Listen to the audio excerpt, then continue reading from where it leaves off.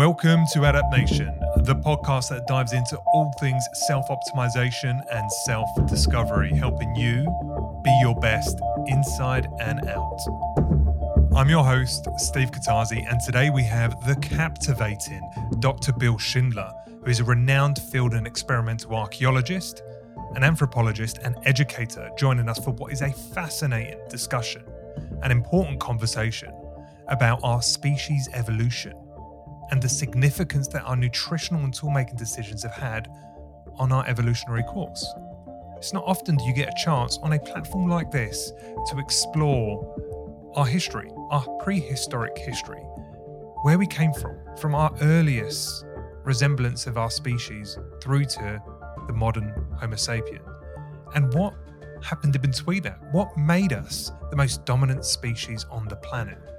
And I think this really is a conversation that's really about necessitating the need to respect our ancestral and prehistoric nutrition and tool-making habits and how that has led to optimum human health.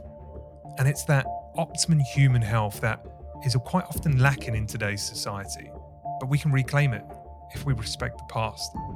Honestly, guys, whilst you may think this is somewhat fringe and not in line with our discussion of be your best and self-optimization, it absolutely is. Our evolutionary backdrop tells so much as to how we need to operate, and this conversation alone is going to give you so much of that context.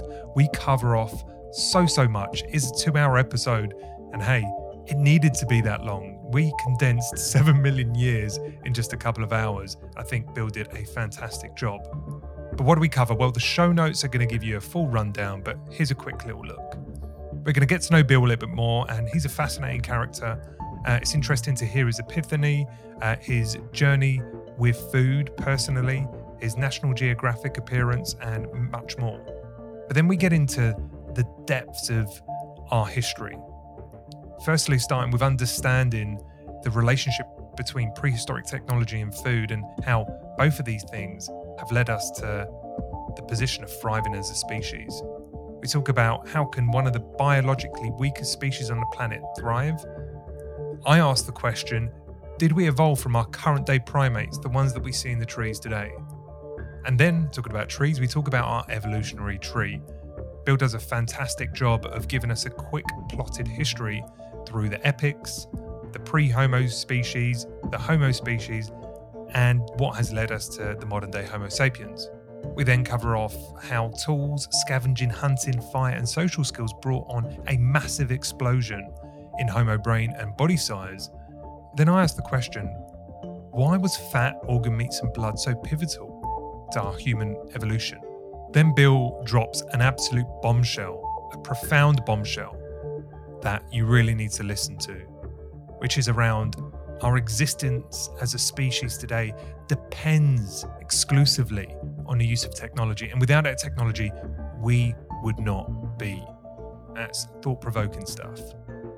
And from there, we double-click into processing foods, because that's what we do best. Actually, we're one of the only animals in the animal kingdom that processes our foods prior to digestion. And it's that skill that has unlocked so much potential.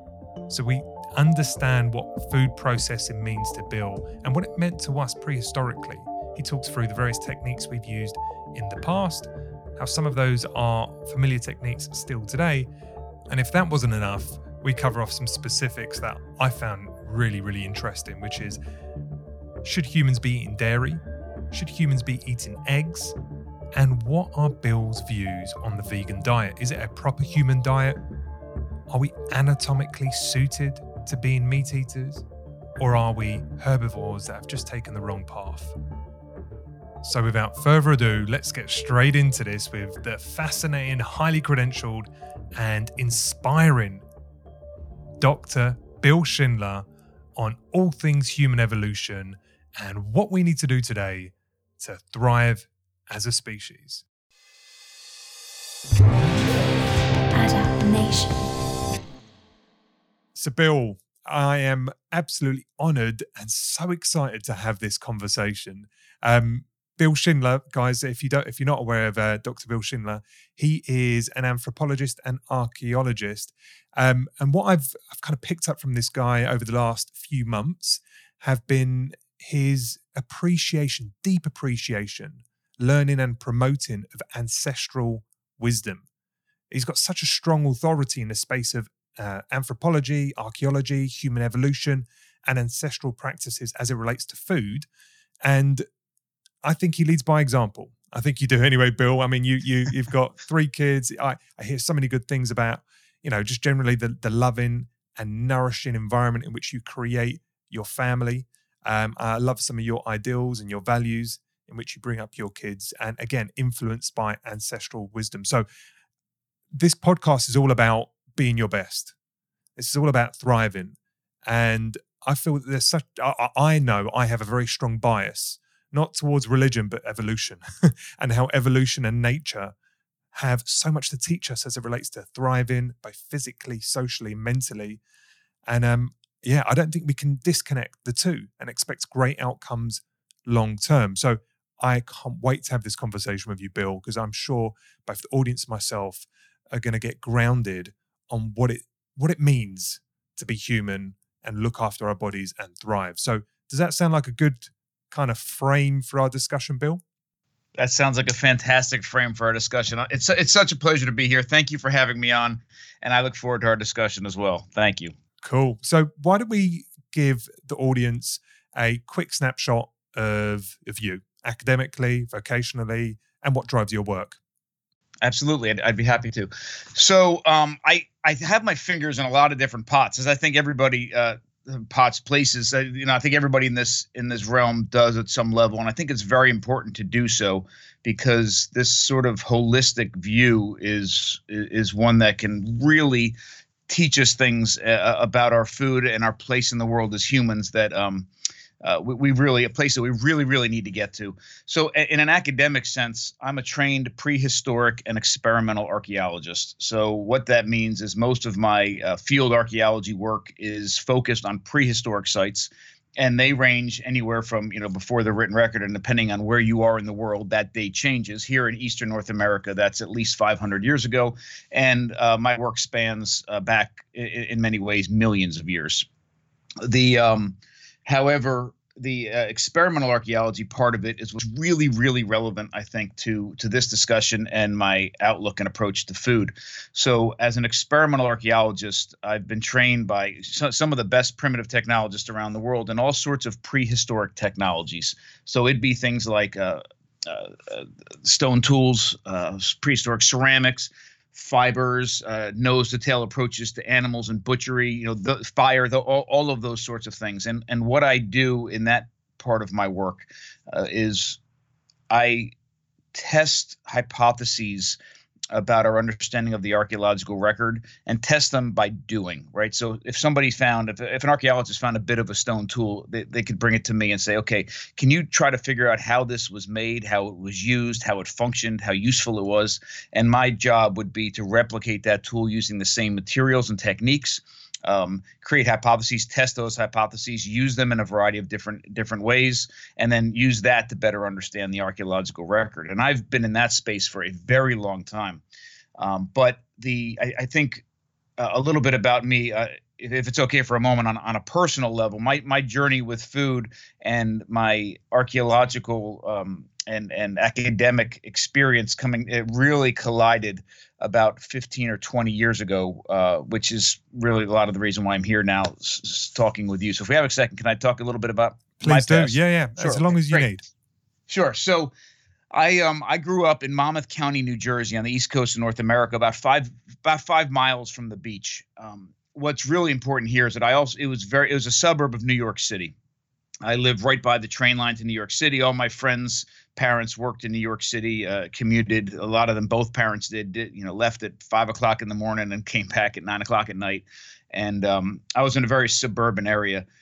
And it was very important to my father, even though I was in a very suburban area, to get me outside as much as possible. So he had me hunting and trapping and fishing and camping, which often required extensive driving or travel to do that. But it was very important to him to connect me with my environment in these ways that were really important to him. And quickly became very important to me as well.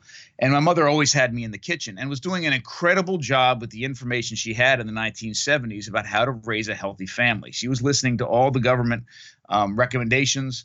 We were told that we should be eating margarine. We should be doing all, low fat, all those sorts of things that, we obviously feel the effects of now. She was following because we were told that was very, very healthy. But the most important part of that is she had me in the kitchen. So I grew up in a household where both of my parents were sharing with me what they loved. I was connecting with my food at some level, and I was connecting with my environment at a different level. But at the same time, I had a really unhealthy relationship with food. I was a pudgy, overweight kid that got made fun of and beat up on a fairly regular basis in elementary and middle school, really. So I looked at food, even though I had these wonderful experiences in the woods with my father and in the kitchen with my mother and actually my grandmother's. I had a very unhealthy relationship with food. And when I looked at food, I looked at it as something that made me ugly or made me fat or made me weird in a way that other kids didn't like me or made fun of me. And obviously that was a very unhealthy way to grow up thinking about food. And then later I found athletics in high school, and I realized that I could get my body in very good, at least visual shape by working out, and wrestling was a great way to do that. And I became outwardly fit fairly quickly, right? I fell in love with wrestling. I dove headfirst. Quickly, I adopted that as the only sport that I played. I played it year round. I practiced I used to take the train into New York City to practice a couple times a week during the season at the New York Athletic Club. I was training 2 or 3 times a day minimum during the season. And my body, again, I looked fit, but I was still following a diet that was one that I realize now was not necessarily the healthiest one for me. It was a very high carbohydrate diet, carbo loading, those sorts of things that we were doing really in the 80s and the early 90s. And as you can imagine with wrestling, as with boxing and some other sports that are like that, especially then, I had a completely different unhealthy relationship with food, right? I was restricting calories, running around in rubber suits to lose massive amounts of weight right before weigh-ins. And then I went to Ohio State. I was recruited to wrestle there as a Division I program, and that relationship with food got compounded even more. So I was when I did make varsity there, I was losing 21, 22 pounds a week in water weight, and then it was and we can talk about that later if you like, because it was, even that system was crazy. But again, I looked fit.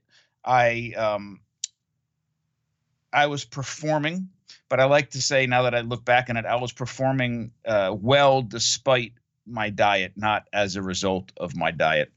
And then after I long story, but I ended up graduating at a different college where I also wrestled. That's where I met my wife. We got married right after graduation in 2000, and then I wasn't working out the same way any longer, and my body went back to the way it was prior to wrestling, because really nothing about my diet had changed that much. It was just, the big difference was I was exercising massive amounts for when I was wrestling. And I started to experience all sorts of other issues, unbelievable, terrible gut health. I remember driving with my wife if we'd go to a restaurant, and I vividly remember if we were going to a restaurant, I would look as we were driving to the restaurant to pick out gas stations or McDonald's or places that I knew had bathrooms, because I could never make it home from eating dinner without having to stop at least once to go to the bathroom. I would completely lose dinner. And this went on for a little while. Now, at the same time, and this is where the kind of two worlds collide at one point, I had been infatuated with archaeology. And the main reason was because I had such an incredible experience with my father in the woods.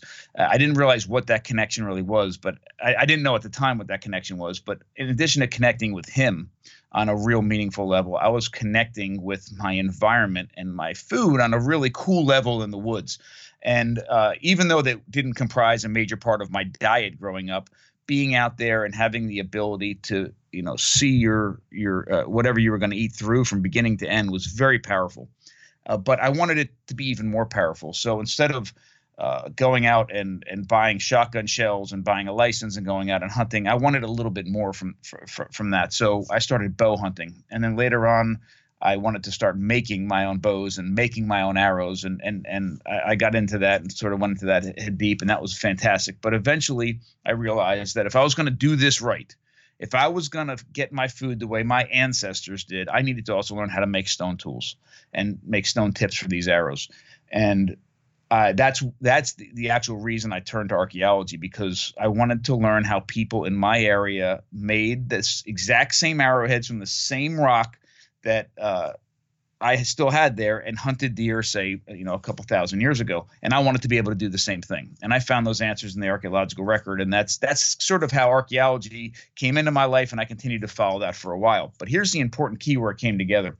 When I started having kids, I remember one day I was outside in the garage. I was banging on my on rocks, and I was replicating some tool. I don't remember what it was. And my wife came out, and it was a much longer conversation than this, but in essence it was, "Hey, I need you to come into the house." And I'm like, "Yeah, I'll be in just a couple minutes." And she says, No, I need you to really come in, come in and stay. You have a family, you have a baby daughter. Can you bring your work? I mean, you are so passionate about what you do, and it's so important to you. Can you bring that into the house, not only physically, but also in a way that can benefit the family? Now, certainly this wasn't one conversation, but this went on for a while. And she was 100% right. I mean, why would I spend so much time and energy and effort being so passionate about doing something that would take up so much of my time if I couldn't directly help my family and myself? And I spent a lot of time thinking about it. And what I came to realize from that moment, really, that moment when she came out there, really forms the central theme into the way that I approach food and diet and health today. And this is exactly what it is. I realize. I was sorry. I was just going to say that is beautiful and it's profound, and I completely relate to that. I feel that I'm going on a similar journey where the male obsessive kind of A-type personality, just kind of getting thrown into your work because you're passionate about it, is very, very powerful. But it can be very destructive too if it's not aligned to the values of your family. And if what you can obsess about adds value to your family, both in terms of learning, teaching, nourishing, love, wow, that's a great place to be. And it's amazing to hear that you found that. And again, it was, and thank you. And I completely agree. It was not as simple as one conversation and I woke up the next morning and figured it all out. But I do, my wife and I make an incredible team for a lot of different reasons. But in addition to all the love and respect and all the other parts of everything about our relationship that form the basis of it, one of the really cool things about our relationship is that my head is buried deep in the past. And I mean the deep, deep, deep past, millions of years ago past. And my wife, she's the supervisor of special education in the nearby county school system. And her focus is on modern technology and how to use modern technology in the classroom to help students with special needs, right? So our outlook, our when you say technology to me and say technology, they seem like completely different things. And I, for a this growing up, run out in the woods, never come back to civilization, just live in the middle of nowhere, build something, and live a happy life like this. And for a while, when we started having a family, I almost wanted to do the same thing with our family, like just escape. This idea, let's just get away from all the nonsense and live a life that we want to live. And there could potentially be value in that. But what one of the things that she does with me is she pulls me back into a modern sense of reality. This, if we, our kids are going to live in a modern world, they need to learn to navigate this world. And whether that is a dietary landscape world where they need to navigate, birthday parties and school parties and restaurants with their friends, or just how do you relate to other people? Running away into the middle of the woods on top of a mountain to live may be a very healthy way to live as a family unit for a period of time, but they would have a very difficult time re-entering modern life, right? So plus she said, you're not going to help anybody. If you live up on the top of a mountain in the middle of nowhere and don't communicate with anyone else, if your work is valuable at all, you're helping nobody else. Absolutely. So we have that dynamic that I think has really helped me form my approach to food and diet in many different ways.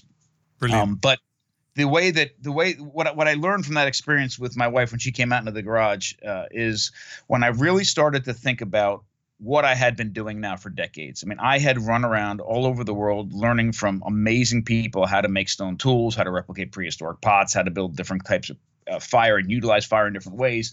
What I realized was almost every single prehistoric technology for 3.5 million years has something to do with food. It has something to do with food, how we get food, how we process food, how we cook food, how we store food, how we redistribute food, how we prepare, all of it.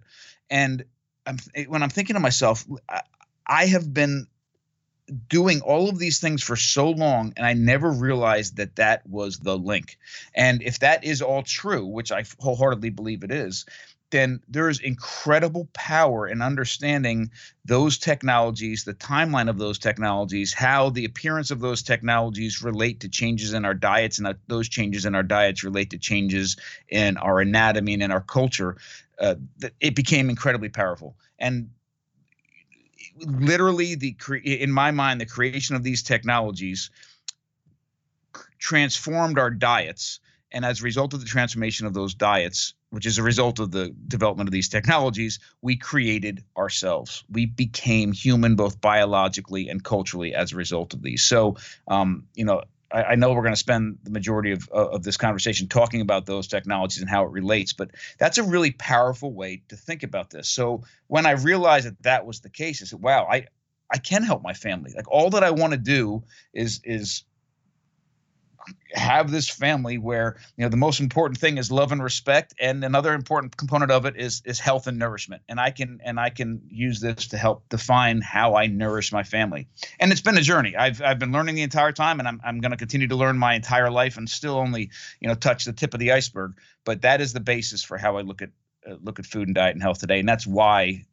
And how I got to this place. But I guess the only final piece to that, before we really dive in deep to what those pieces are, is when I realized that the archaeological record holds incredible keys to understanding our dietary past and our dietary needs and how we can achieve them best. Archaeological records there. Then the ethnographic record is also there. So the ethnographic record is studying living cultures still today in different parts of the world. I realized that there was a huge value in that, obviously. And then the final piece was bringing this all together. If I'm going to do all this work and write a book that 4 people would read, I'm not really doing anything. Or do nothing but write peer-reviewed papers that only members of the academic community might really have access to. I'm not really doing anybody any good. What I need to do is do more than just make this a theoretical exercise or an academic exercise. What my focus is, and has been for a while now, is to take these lessons and translate them into something that is accessible and meaningful and relevant in our modern kitchens, right? That's the way we're going to change lives. That's the way we're going to improve diet and health. So what I realized is, even though I've been cooking my whole life, I was missing. That was the piece of this puzzle I was really, really missing. So I started to try to get trained as an actual chef several years ago, and I've got trained at the Italian Culinary Institute in Calabria, Italy. I've done work at the School of Artisan Food, which is not far from you in Nottinghamshire, and I worked with some experts around the world in things like cheese and sourdough breads and butchering and the like. So my focus is to take all of this, put this together in a way that we can actually take these lessons and not just read about them and think about them, but apply them in our kitchens, in our modern lives. Yes. Love it. Love it. You just said 2 things there that I thought, like, wow. The first thing you said, and I think this is profound, is you said we would not be human without technology. Now just stop and think about that for a second. We would not be human without technology. And we're going to talk about those technologies in a second, but I think it's an important point to think about in our life today and how we think about technology today. Technology means something very different today. But again, we wouldn't be human if we weren't leveraging all the technologies that make our days look and feel the way they are. So I thought that was profound. And then the second thing, I was just kind of been going through my mind since you've been speaking is, wouldn't you be an amazing person to have around? Whether I get lost, car breaks down, we get lost in the jungle, we're on a desert island, need someone to help me cook and, both find food, make it taste good. Wow. You would be fantastic on one of those programs where, you're stuck on a desert island and you just have to fend for yourself. Have you ever done anything like that? Yeah. So have you seen the show I did for National Geographic? I haven't, no. I've heard you talk about it, but I haven't seen it, no. Yeah, so this is it's really funny, and I'll give you a really quick lead up story to it, which you may have heard me talk about before. But about 5 or 6 years ago, when Naked and Afraid first came out, have you seen Naked and Afraid? There's a British version, isn't there? I haven't seen it. Sorry. So I'm been doing a terrible job as a host. No. It's actually, well, anyhow, it's a show that came out about 5 or 6 years ago, and they take two people, a man and a woman who have supposedly never met one another, strip them down naked and stick them in the middle of some extreme environment in the world, and they have to survive for 28 days. And they're each allowed to bring one thing with them. Now, we watched a little bit of it in the house. They blur out, obviously, the private parts and all. But the reason that certainly the network did it because they were looking to get ratings, and they were jumping on the survival TV genre theme, and also they're taking two people and stripping them down naked and the whole thing, and people would watch it, because of that.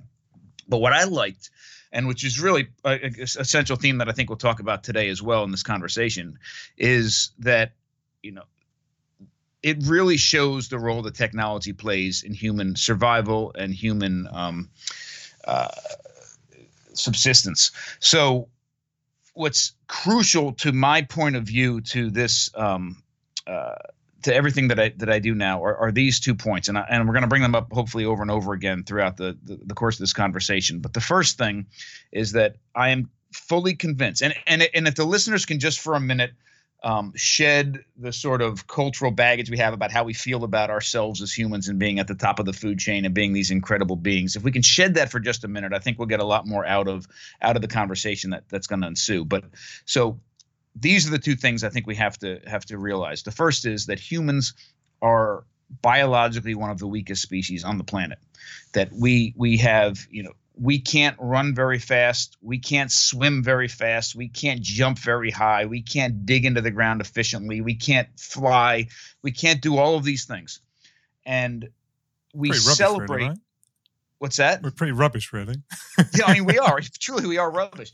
And the only thing going for us is our incredibly large brains. And the other byproduct of that is the most painful and dangerous childbirth of any animal on the planet. But so if you think about the fact that we are that incredibly weak, physically weak as a species, and think about that, how that translates into food.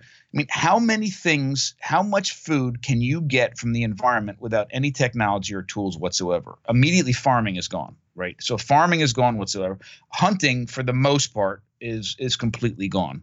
And you're talking about some selective foraging for plants which have a little bit of seasonal fruit, a little bit of seasonal vegetables, and maybe some insects, but the fruits and the vegetables you're eating have to be non-toxic at all. They have to be completely safe to consume. And when you think about that, our diets without any technology at all is incredibly limited. Now, what's even more important is when you consider, even when we can get resources, right? Our digestive tracts are probably, again, one of the weakest. I hate to talk in superlatives like this, but we have one of the weakest digestive tracts and most inefficient digestive tracts of any animal on the planet. In fact, our digestive tract is only 60% the size of what it should be, using calculations of a similar sized primate. So even within our own family, so to speak, our digestive tracts are that incredibly inefficient. So when we do take resources and put them into our mouths, our ability to safely make the most of the nutrients that are in that food is incredibly compromised. It's offset. So that's my perspective. So one of the things I liked about that show was that it showed that you can't do anything without making tools first, right? That show was 28 days long. They filmed for 28 days because it takes that long to get 42 minutes worth of footage for a 42-minute show, because you don't do anything, right? If you're in a survival situation and have no tools,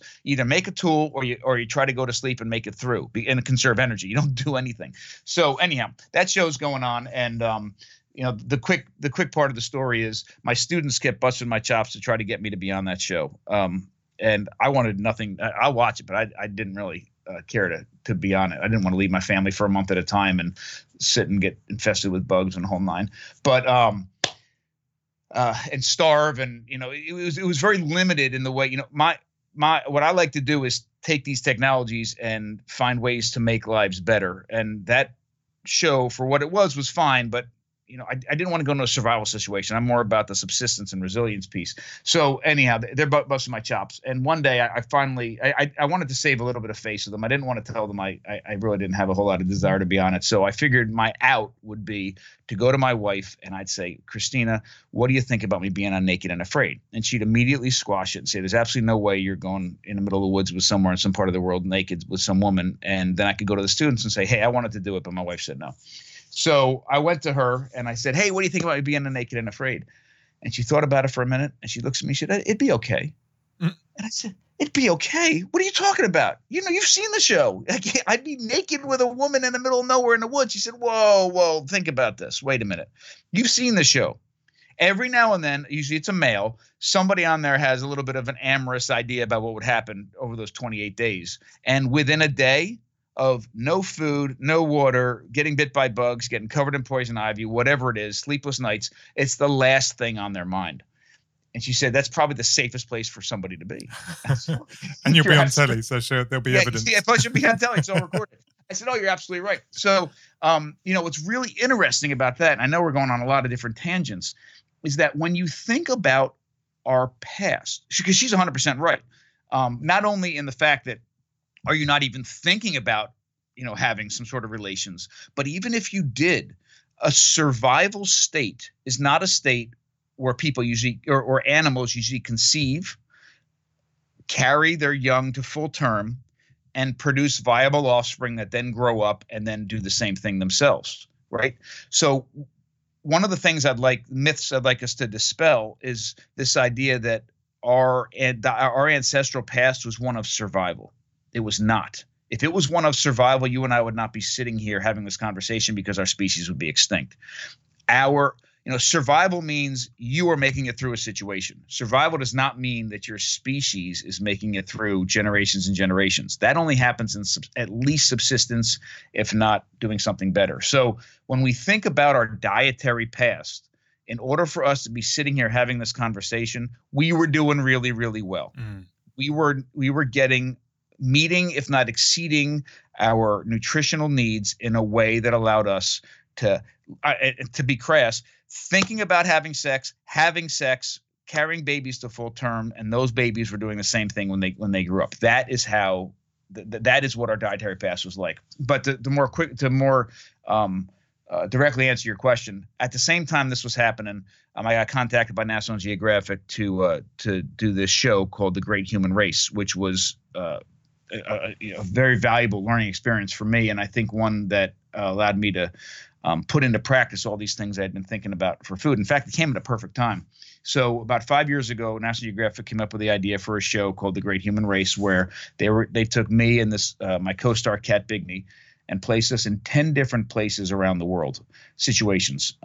Starting in Tanzania 2.5 million years ago, the idea was that we were going to replicate what life was like during the 10 most important times in our evolutionary past, where something happened. We created a technology or discovered something that allowed us to take that next step or overcome a hurdle. And the idea was we would go into these places, and my job was to replicate the technologies from that time period. And we were supposed to live for a period of about 8 days at a time using only those technologies from that time period in the same place that it took place in the past, and to do everything from to live, to get our food, to shelter ourselves, to get water, everything. And it was amazing because I not only got to live with the traditional people in that area for a week or so at a time before we filmed, but when we actually filmed, I was eating as close as humanly possible to the diets that our ancestors were eating at these different time periods. And I know 8 days is not a massive amount of time, but it's a long enough period of time to feel the effects of the food that you're eating, what it has on your body, whether you're starving or whether you're feeling nourished or whether you're feeling satiated or whatever, whether you're feeling sick. And we are, I like to say, we're the only two people that have ever lived all the important time periods in our evolutionary past. And I came out of this experience with this new idea. Like, not only does this work academically and on paper, but it's real. This is a real way to approach food and diet. Amazing. Well, I think you've gone above and beyond proving that you've got the credentials to have this conversation. So let's get into it. Let's go way back when. Let's go back Sure. to the beginning. So I think, and I've held this belief too, that there's this simplistic logic that we evolved from the primates that we see today. And I'd like for you to maybe correct that understanding. And if possible, and I know this is a potentially long answer, and take as long as you wish, but as efficiently as possible, maybe let's just map out the evolutionary history of humans. And what do we, are we direct descendants from primates that we see today? And, what are the bits in between that got us to the point of us being who we are as Homo sapiens? Sure, I'd be happy to. So it's a great question. And it's one that's often, especially in today, misunderstood. And I'm glad I have a chance to clarify some of this. We are not descendants of primates that we see today at all. We are primates, but what we, instead of being a descendant of, say, a chimpanzee or another primate, we share common ancestors. So if you can picture, the family tree that you would typically have with your relatives and your cousins and all that, if you can take that and extrapolate that back and have that, instead of being individual people, be species, where and have these be lines that come together like branches on a tree. When these lines come together, that point would be a common ancestor. So chimpanzees and modern day Homo sapiens, for example, share something like 99.8% of our DNA. I mean, think about that. We share almost all of our DNA with a chimpanzee. We have definitely a common ancestor, and that common ancestor dates back to somewhere between 5 and 7 million years ago. And we know this through looking at mutations in mitochondrial DNA, and we've been able to trace this back. So it is at that time period that actually, let me step back a little bit further. The original mammals that appeared on this planet appeared during the time of the dinosaurs. And for evolutionary adaptation reasons, our earliest mammal ancestor stayed small and we think was nocturnal. And that was purely for survival reasons, because you're sitting here as a potential food source for these massive beasts that are roaming the earth, and coming out at night and staying small helped you stay alive. And then 65 million years ago, when we had the great extinction that killed off all the dinosaurs, it left an opening, created an opening for our mammals to just explode in number, in size, in diversity, and populated the earth, and eventually gave rise to primates.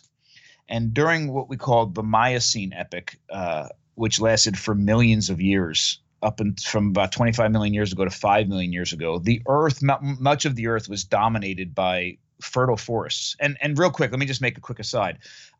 I'm giving a millions and millions of year history of the earth and life and species.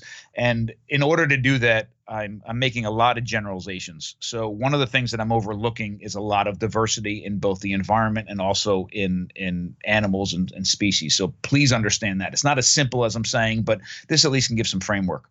So from 25 million years ago to 5 million years ago, the earth was dominated, we think, by fertile forests, and it was the perfect environment for our primate ancestors to flourish. So it was during that time period that we had the greatest number and diversity of primates that ever were on the face of this earth.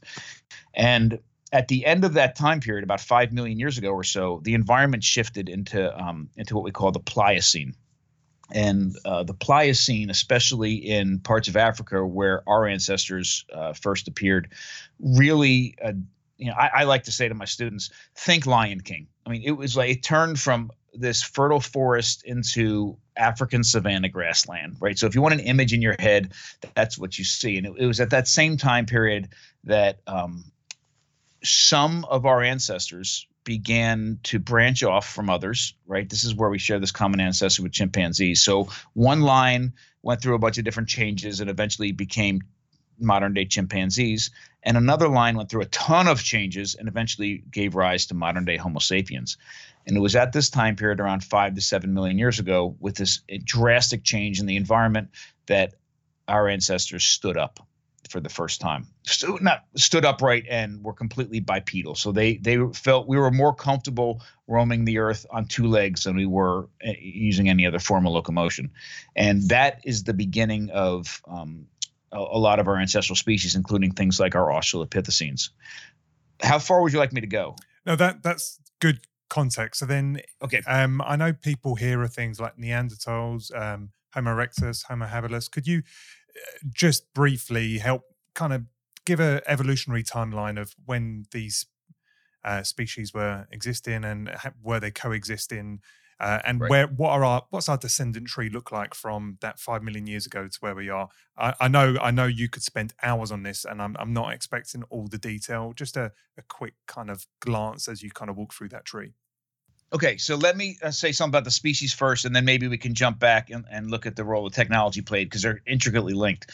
So, and starting at that 5 to 7 million year break is a perfect time to do this. So, at that time period. Again, there's a branch from our common ancestor with chimpanzees, and it was almost like there were a lot of experiments going on. A lot of different species were appearing, living sometimes hundreds of thousands of years, sometimes millions of years, and then going extinct and giving rise to other things. And there's all this branching going on. So you have numerous different species under a genus that we call Australopithecine, which means southern ape, so South African ape, really. But even though they appeared in many different places in Africa. And then eventually, at 2.5 million years ago, the first member of our genus Homo, right? We're Homo sapiens. So the first member of our genus appears, and we call that species Homo habilis. And we called that species Homo habilis because at the time, we thought they were the first tool-making species. Handyman really is what habilis means. So, but even though we found out now later that it predates that by about 1 million years. So, 2.5 million years ago, Homo habilis appears. And if you can think about, just to give you a visualization, what our ancestors looked like at the time, Australopithecines and even Homo habilis were not very tall. They were more comfortable on two legs than they were on four. They spent their time walking around, but they stood upright, full-grown adults, maybe 3.5 feet tall. Certainly, again, this is a generalization, with brains about the size of a closed fist, right? That's about the size of their brains. They had opposing thumbs. They were starting to show changes away from living in trees. And some of those anatomical changes are things like not only standing upright better, but finger bones were less curved. If you can imagine a hand that's adapted to swinging through branches. I know it sounds very cliche, but hands that are adapted to swinging through branches have finger bones that are not as straight as ours are today. They're a little bit curved. They can grasp a branch better. So that's one thing. Another thing is that arm length compared to leg length changes. So a quadruped or even a tree-dwelling species usually has an arm that's very similar in length to their legs. But as we became more comfortable on two legs and locomoted more that way, our arm length shrunk in relation to our legs. And this is what you see at this time period. Small brains, small bodies, adaptations away from living in the trees. The biggest significant change in our evolutionary past happens about 500,000 years later, at 2 million years, when our ancestor Homo erectus first appears. Homo erectus was almost a huge jump in brain size, huge jump in body size. Their bodies were almost as large as modern day Homo sapiens. Their brains were a lot bigger than Homo habilis or any of the other species that were around at the time. Again, this is a very simplified view. Later on, that's 2 million years ago. Tons of changes through time. Homo erectus is the first of our ancestors to leave Africa and populate parts of Asia and Europe. And then over time, and again, a lot of other species we can talk about. These are the main ones, though. And then eventually Homo sapiens appear. We now think at 300,000 years ago. And there's, again, a huge jump in brain size to modern, well, a jump in brain size in modern day Homo sapiens. Now, with that said, let me qualify some of those statements. One is I laid this out the way it's typically laid out in sort of this linear timeline. And there's a couple dangers in doing that. One is to make you think or make somebody think that you went from one species, became another species, became another species, became another species. And that's not the way that it works. It's incredible branching. Species develop, species die out, branching species. So Homo erectus didn't turn into Homo sapiens. Homo erectus speciated into different things. One of those species speciated in different things, and eventually Homo sapiens appeared. That's the kind of way it happens. The other real danger is that when it's laid out in a timeline like that, and we end with Homo sapiens at the end of that story, and we think of ourselves as this, incredible species at the top of the food chain with these incredibly large brains, and we're dominating the earth. We have this idea that entire process was teleological or directed. In other words, that there's this greater power directing these earlier forms of us. And of course, it was happening this way. It was always supposed to happen this way. And if you did it again, it would always result in us at the top of and that's not the case at all. 99% of the species that ever walked the face of this earth are now extinct. And we will be too one day. Hopefully, we've left something behind that speciates into something else, but we will be extinct one day as well. We are, at any given moment, a species is adapting to the environment within which it finds itself. If you stuck Homo sapiens, modern-day Homo sapiens, back in the Pliocene, we'd probably become extinct. In the Miocene, we'd probably become extinct. We are only adapted now to this individual environment, and if that environment changes, we either have to adapt or we will become extinct as well. And the other thing, and you mentioned this earlier, is that what's really unique about Homo sapiens now is it is the first time in that entire timeline that we're the only upright walking, intelligent, culture-having species on the planet. It's just us now. Before, like when the Australopithecines were roaming Africa, there were several species all at the same time, seeing one another, living at the same time on the landscape. And when Homo habilis appears, there were still some Australopithecines left behind. When Homo erectus appears, there were still some Homo habilis around and still some Australopithecines around. When Homo sapiens appear, you still had Homo erectus. You very well maybe had a few Homo habilis hanging around in different spots. You had some different species like Neanderthals. You had Homo heidelbergensis. You had the Denisovians. You had a lot of other Homo floresiensis on the island of Flores. You had a lot of different species populating the earth, coexisting, sometimes mating with one another, which we know happened between Neanderthals and Homo sapiens. And that is a really interesting way to think about the past and also to view our present. For the past, 25,000 years or so, it is the only time in millions of years, the only time ever, that there's only been one hominid species on the planet by themselves. And why do you think that is? Why are we the only member of the genus Homo left? That is a question I do not have an answer to, but I'll throw a few thoughts out. One is, in order to maintain separate species, there has to be a barrier. That barrier can be a physical barrier like mountains or glaciers or oceans. The barrier can be cultural, like whatever barrier has to be there to make sure that two members of different areas are not mating with one another.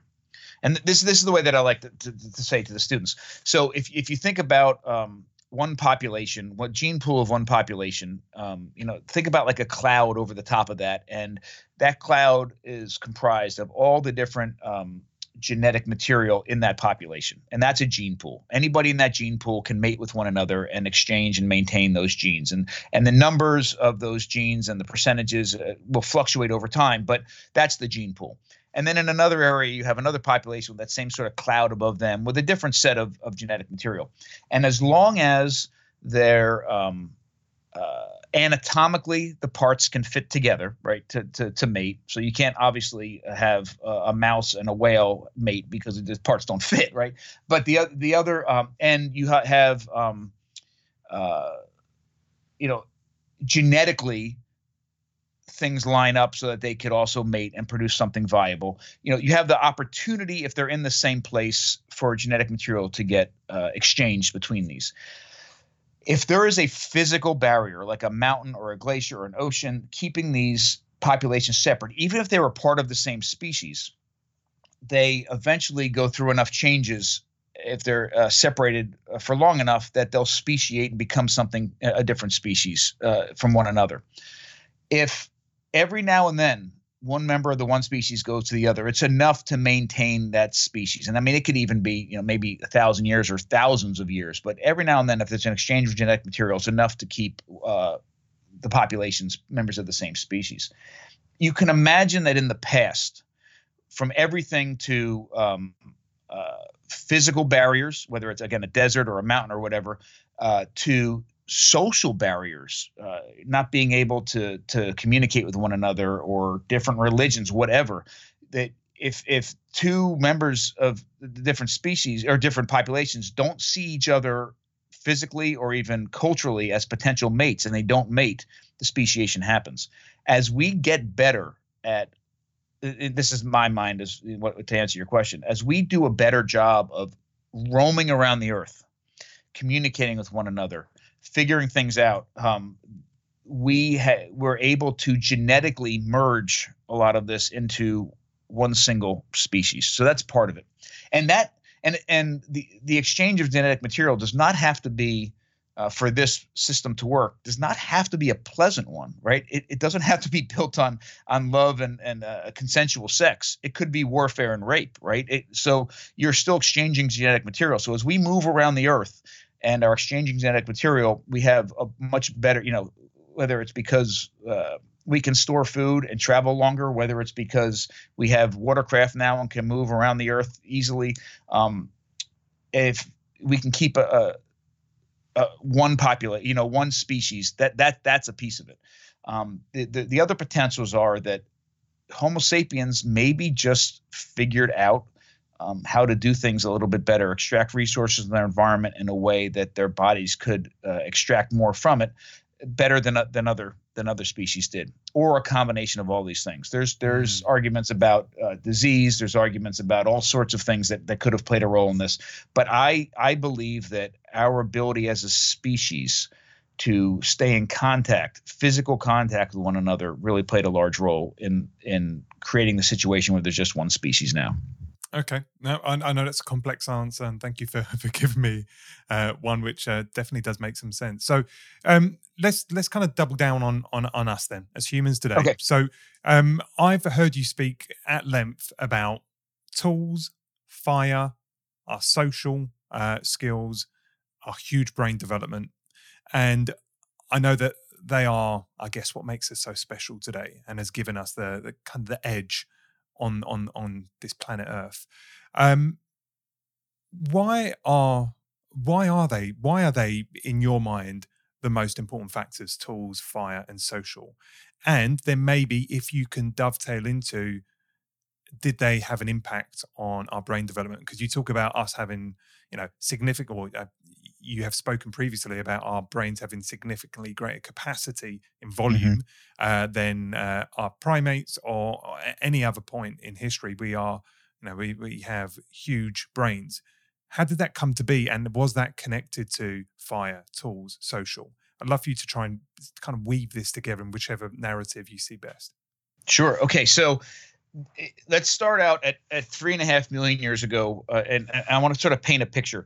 Remember, we're talking now at this time period about Australopithecines, a little less than 3.5 feet tall, small brains. The caloric requirements were not that high, and the diets consisted of limited amounts of seasonal, hyper seasonal fruits, limited amounts of vegetables, potentially some what we call underground storage organs, so roots, corms, and tubers, but very limited because most of them are toxic at some level, and some insects. Potentially the ability to grab some small rodents or whatever else, but this is what their diet consisted of, with no tools at all. It's all they could do with just their anatomical features to get these resources and extract nutrition from them. And then at one moment, 3.5 million years ago,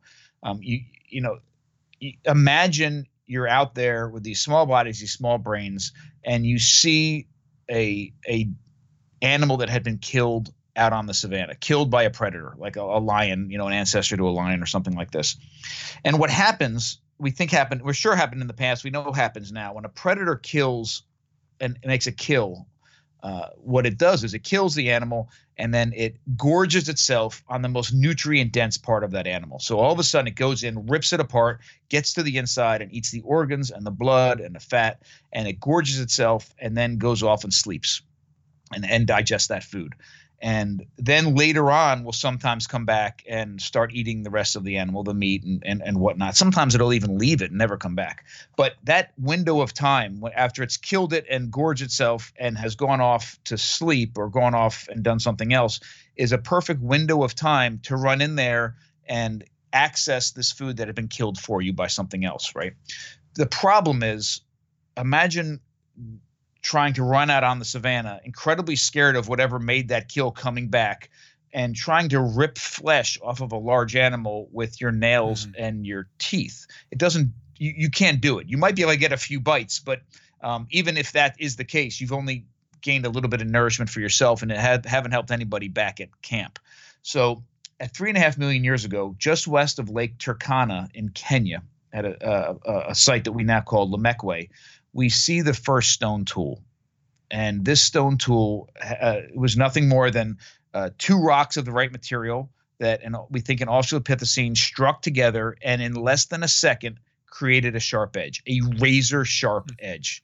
And it may not seem like much. I mean, and if you're thinking about, okay, they're busting rocks together and making gravel. No, think about the power of what happened in that very instant. You took two rocks, struck them together, and made a razor sharp edge, an edge that was sharper and more durable than anything you have on your body. And in an instant, you transformed your relationship with your environment. You were no longer restricted to using your nails and your teeth and your muscles to get food or process food. You can now overcome those physical limitations and, for the first time ever, butcher that animal on the savannah. Hack off hunks of meat and bust open bones for marrow and bring that stuff back to wherever the rest of your group was and feed people that weren't out there with you, like the elderly or the sick or your young. And that is the first time we see the production of tools, and we start to see transformations in diet and then eventually transformations in our bodies. So that was 3.5 million years ago. And as a result of that, we do see some body growth. We do see some brain growth, and eventually it gives rise to Homo habilis at 2.5 million years ago. Meat is, and I like to think in nutrient density terms, meat is much more nutrient dense than plants, right?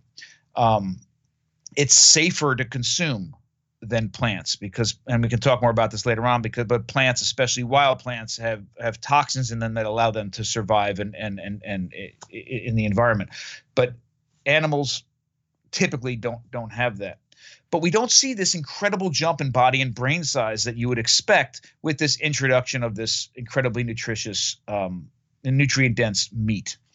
And we don't see that jump until 2 million years ago when Homo erectus appears. And this is why I and many other people believe that to be the case.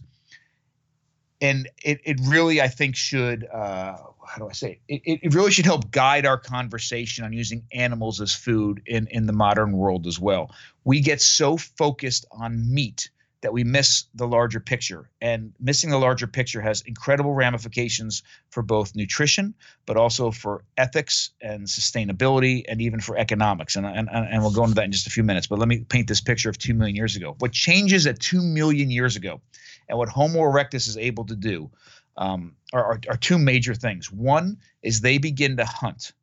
So instead of relying on the predators to kill the animals for you, Homo erectus can kill the animals themselves.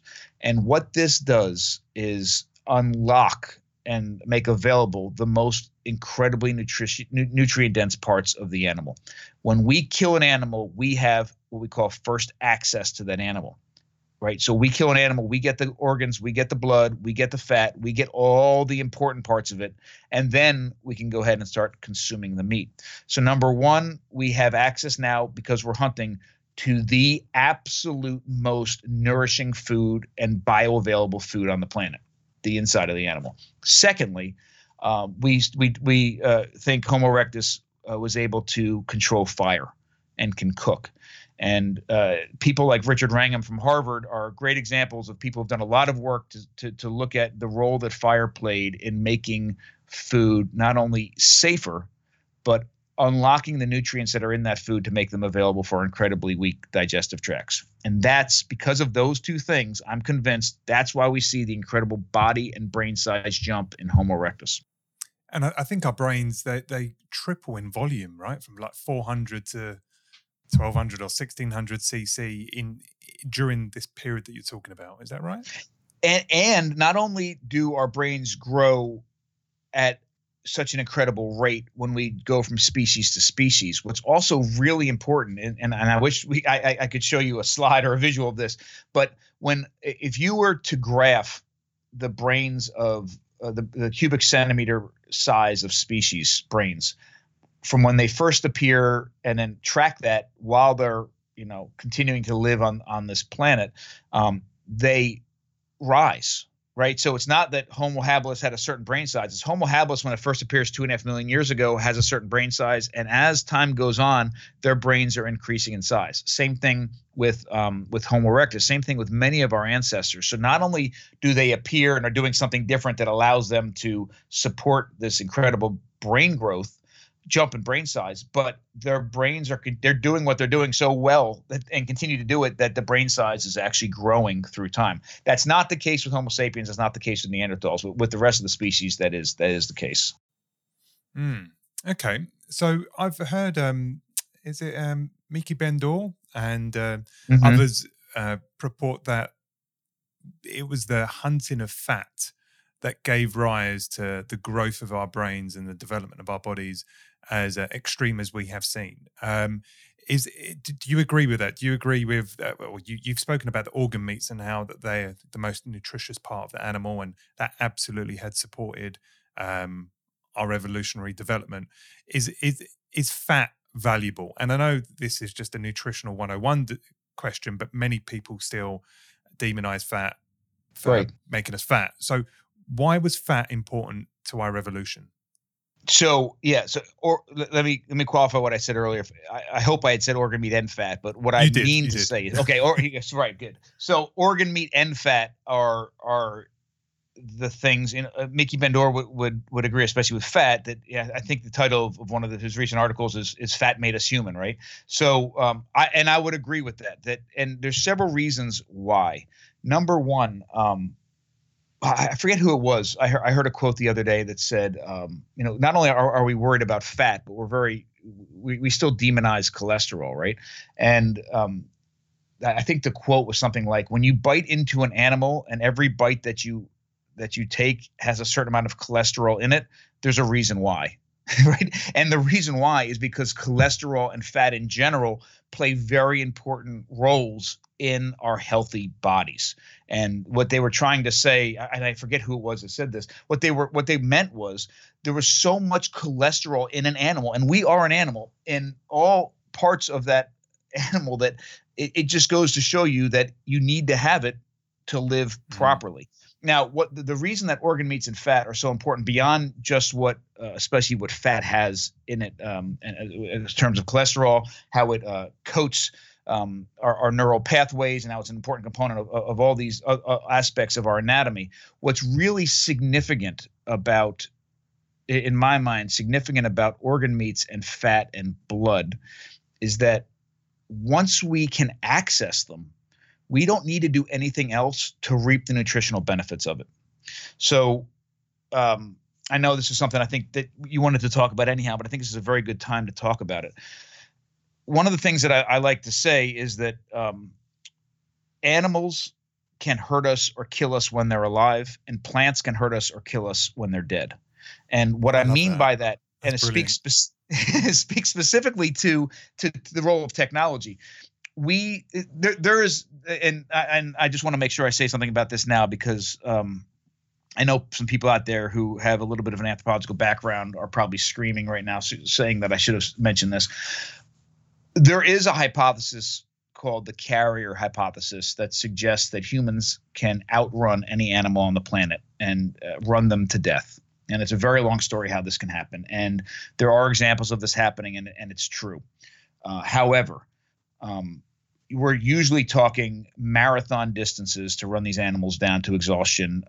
And then to dispatch them, you still need some sort of a technology. And then when you're done, you're like 26 miles away from home, and you got to carry this animal back. And the nutritional gains of doing this are not necessarily worth the effort all the time. So there is a way that humans can hunt without tools.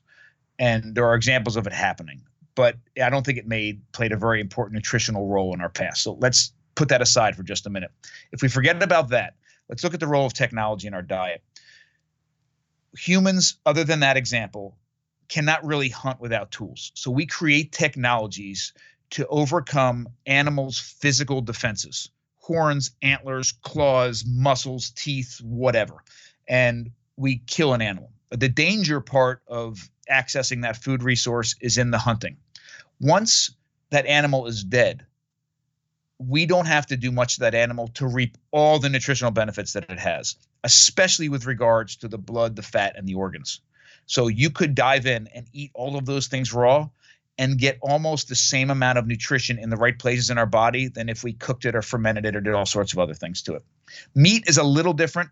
Again, Richard Wrangham has done a lot of important work here, and he suggests that, and I think is absolutely true, that a little cooking with meat helps significantly in making the nutrients in the meat available to the human body. Anything we can do to process the meat. So cutting it up, grinding it, slicing it, chopping it, whatever, and then a little bit of cooking helps significantly do that. So that's great. But the organs, the fat, and the blood are nutritionally available to even our incredibly weak digestive tract after we've used the technology to overcome the animal's physical defenses and kill it. So it's an incredibly safe, nutrient-dense, and bioavailable food for our bodies. Plants, on the other hand, don't move, right? So they create all sorts of chemical defenses that allow these plants to survive in the environment on their own. And these are things we call weeds, right? We do everything that we can to get rid of these weeds in our yards and in the cracks of the sidewalks and all this, but they continue to come back. And they continue to come back because they are creating chemicals, toxins that allow them to fight the outside world and survive and thrive just like every other species on the planet wants to do. The good news about some of the chemicals that they produce is that a lot of these chemicals are incredible for flavor and taste. Some of them are incredible for medicinal qualities. Some of them are incredible for nutritional qualities. But the hazard is almost all of them are toxic in some way. This is not to suggest that we shouldn't eat plants. We should, in my mind, we should definitely be eating plants, but we shouldn't do so blindly. We blindly eat plants today. We put plants in a category right now of this is a health food. This is incredibly safe. We should eat massive amounts of plants and not think twice about it. And that is a very unhealthy and actually dangerous thing to do. And we can talk more about it in a few minutes, but let me just back up for 1 second.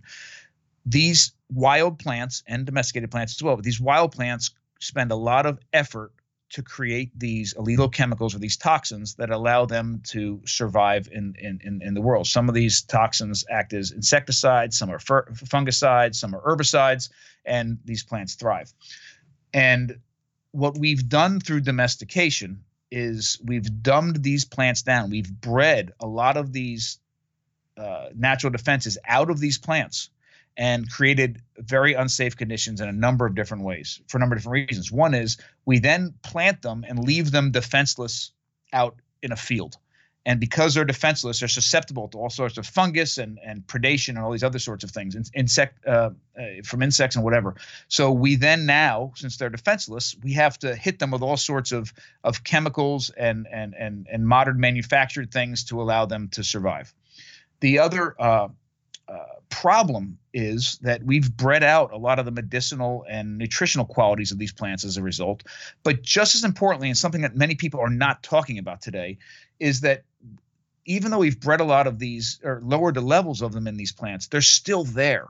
So toxins like lectins and oxalates and glycoalkaloids and the list can go on and on are still present in these plants, but they're at a level that they're not in our conscious. That, as a forager foraging for wild plants, you're thinking about the toxins plants might have. As somebody living millions of years ago, you're thinking about the toxins these things might have, and you're developing technologies to reduce or eliminate these toxins. But I think most people that are listening to this would agree that all of us walking into at a grocery store, walking through the produce section, you would stand there and look around and say, okay, let's have at it. All these, none of these vegetables are going to hurt me. I can eat massive quantities of them, and the more the better, and I'll make myself even healthier. And while there are nutritional aspects of that may or may not be true, there are toxic issues surrounding that a lot of these toxins can build up in our bodies. We need to be conscious of the toxins in these plants and use a lot of the technologies that we used in the past to detoxify them. And I know that was a little bit of a tangent. I apologize. We can talk more about that in a moment. No, well, back to your original. Well, no, let's just double click there for a second. So we're there, right? So you speaking about plant toxins. I also think it's not just the understanding of those plant toxins and how to process them out, but it's also the seasonality of how we consume plant-based foods today, which is just completely alien to how I guess we would have done before, right? So we would have eaten seasonally based on what was available, what was growing, and not everything grows all year round. So I do think not only, there is this toxin or making plants safe for digestion, that I think we've kind of lost some of that culturally and through the industrialization of eating. But I also feel that we're just eating so much of it that whilst they may be low levels of toxins that, some people listening to this podcast are thinking, hey, there ain't toxins in plants. I have these all the time. I'm fine. But one, are we fine? Two, what's happening internally? Three, you are processing those foods. We are doing that today. As you say, we have hybridized them to become less toxic. But we are eating them all the time. And that's just evolutionary, not consistent. But maybe this kind of underscores something that I've heard you say, and I know you're alluding to now, which is we seem to be the only animal that processes our food before ingesting it. So you spoke about in this idea of scavenging and hunting, and how we, once we had the opportunity to get to the access to the meat and the organs, we'd go about eating that, and there wasn't much in the way of processing needed. You could just get straight at it. But in regards to the majority of the other foods that we have, and I think the majority of foods that Western cultures eat today, plant-based derivatives of some sort, we process almost all of those. Yet, if you look across the animal kingdom, you don't, as far as I understand, you don't see other animals processing their food before consumption. And that, I think, is an important part of our evolution and what we can have and what we eat today and how we interact with our foods. Is that a fair statement? Absolutely, and in fact, I think it's probably the most important statement that we could make today. There are, let me qualify this very quickly. There are some limited examples of some animals doing a minimal amount of processing. So, for example, chimpanzees will take two rocks and bust open a nut to get to the nut meat on the inside. But for the most part, we are a species that relies on processing our food to nourish our bodies in a way that we have to in order to survive and certainly to subsist.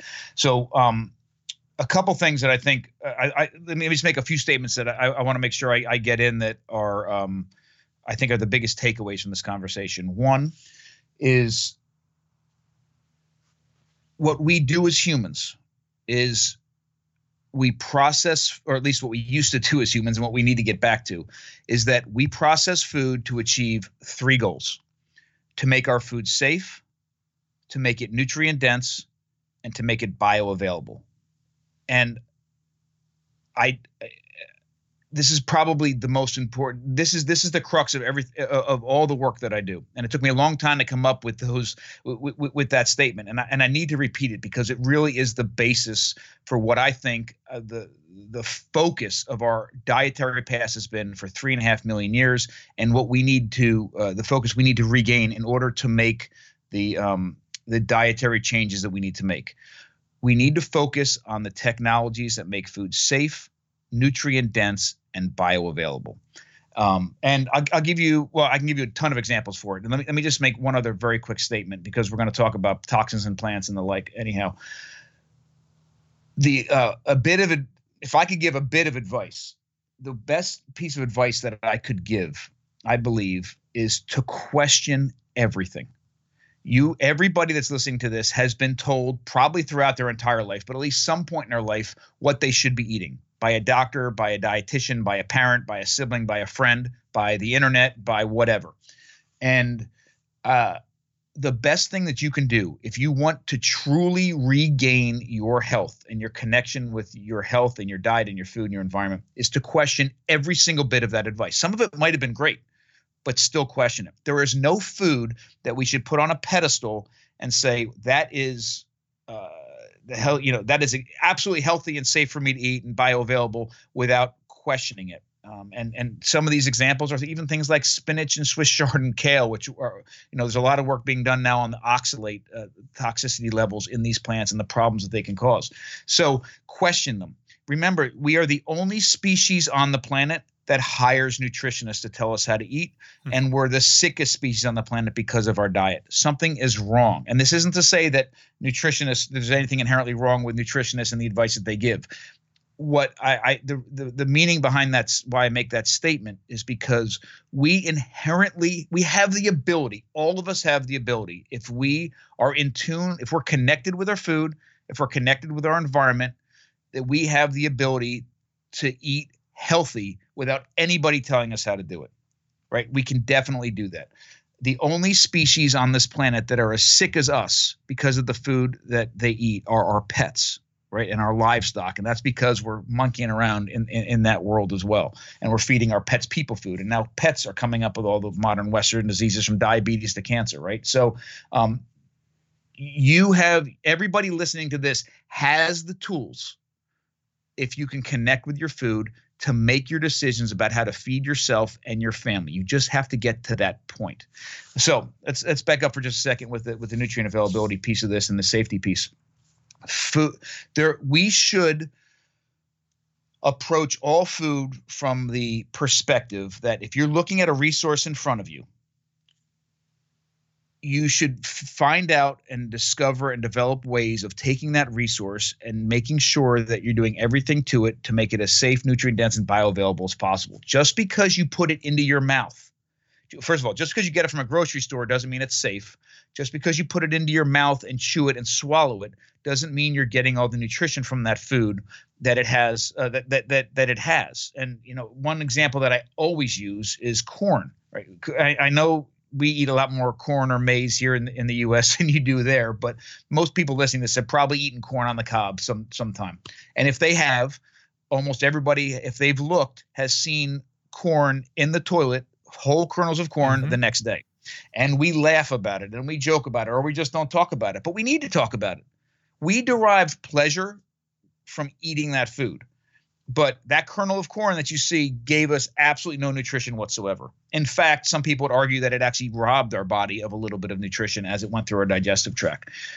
Maize is one of the most difficult grains in the world for our body to derive all the nutrition that it has in it, and use it in our bodies. Even if you grind it or boil it or slice it or dice it, whatever you do to it, it doesn't matter, except for there's one technology. There is one technology called nixtamalization that we know was developed at least 4,000 years ago. I think it was closer to 15,000 years ago. But it is the only technology that we know of that can make corn completely bioavailable to the human body. I bring this up because it's a much longer story we can dive into later if you like, but I bring this up because think about the ramifications of what I just said. Corn right now, the past 2 years, I understand, has been the most widely grown grain in the world. A lot of that is going to animals. A lot of it's going to biofuel, but a massive amount of it is going into humans as food. Only a very fraction of that that's going into humans have been processed the right way to unlock all the nutrients. And corn is a dominant thing, maize, corn, in impoverished or hungry populations. So think about overnight, that one method of that nixtamalization, that several thousand-year-old processing method, what that can do to transform this without changing, forget any discussion about genetically engineered, new ways of farming, new ways of forget all that. If all we did was change the way that we process that food and unlock all the nutrients that are in it to humans, what can that literally do overnight in those populations? And again, it's a much larger story, but we can have that same conversation about dairy. We can have that same conversation about animals, of which in the modern Western world, we only eat about 50% by weight of, and the most nutrient dense part of it is the part that gets tossed. Now, think about all of those ramifications if we just transform our approach to the food and adopt a method that is more similar to the past.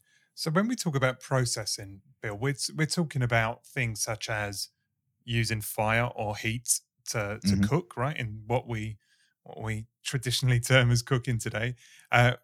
It's fermentation, sprouting, I guess storage. Help us understand, when you say processing, it sounds very technology centric, but we are constantly processing our food every day to eat. Now there is the raw vegan movement, which I think is ridiculous, and again relating us back to primates, saying they don't cook their food, they're fine, why should I cook my food? I'm sure there's some arguments to say that's a silly idea, but if you think about modern food today, whether you're buying it from a supermarket in a packet or you're cooking your food at home, you are processing the majority of your food. Is that a fair statement? You are processing, or it's already been processed, or both. Absolutely. So think about this. Our nutritional requirements now are incredibly different than they were in the past. Not only have our bodies grown exponentially, but our brains have grown exponentially.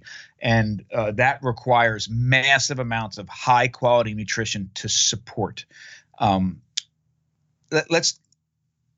me, this is completely relevant. Give me just 1 second to do a quick aside, but it can help answer this, and I promise I'll bring it back around.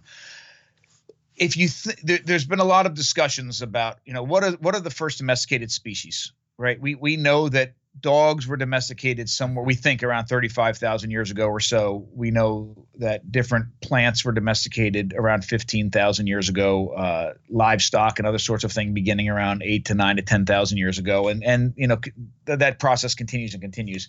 So, and there's a lot of people ask, well, what was the first domesticated species? Well, if your definition of domestication, which mine is that you take a species and put it in a cultural environment in which it's cared for and tended. For example, whether we fenced in animals and we feed the animals, or we take plants and water them, or fertilize the ground, or fence them in, or whatever, and we take care of them in a human cultural environment to the point where they genetically change, right? In many cases, they genetically change to the point where they can no longer survive in the wild outside of that cultural environment. If that is your definition, then I believe the first domesticated species is us. And we began that process of domestication 3.5 million years ago. Because what we did when we created that first stone tool and then enhanced that technology over time, and we created fire, and we created technologies that allowed us to hunt and to ferment.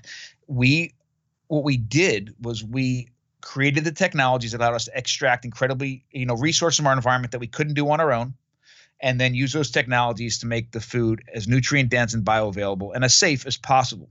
And our bodies, it supported these growing bodies and brains. If you rip those technologies away now, we cannot support these bodies and these brains.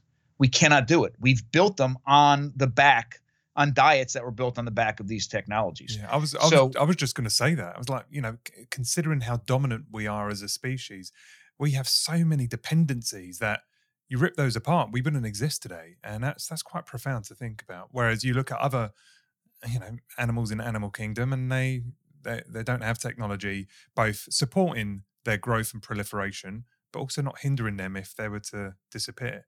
So we've got that huge dependency on technology, right? Absolutely. And that is exactly the crux of this entire argument, that we've created these bodies on the backs of diets that were built on the backs of these technologies. And, our brain is 2% of our body, but requires 20% of our nutritional intake to fuel. I mean, they're massively expensive. And it's not only calories. We need to talk about you need to consider at least the micro and macronutrients that go into supporting not only just our bodies, but also our brains. And that's one of the key reasons that fat and cholesterol become incredibly important, especially in young children as their bodies and their brains are really developing. So when you think about the role of food processing, when I say food processing, I mean food processing that does the three things that I mentioned earlier: make food safe, nutrient dense, and bioavailable. There's obviously modern food processing, which does the exact opposite, which processes food for other purposes, for allowing it to ship or store for a long time, or look a certain way in a package, or have long shelf life, or what have you. And quite often that food processing is at the expense of the nutrients. That is a really It is a huge distinction. So, and I wish we had a different word. I wish I could come up with a different word than food processing, because I don't want those lines blurred, because it's such an important distinction. But one of the things that I also like to say is, it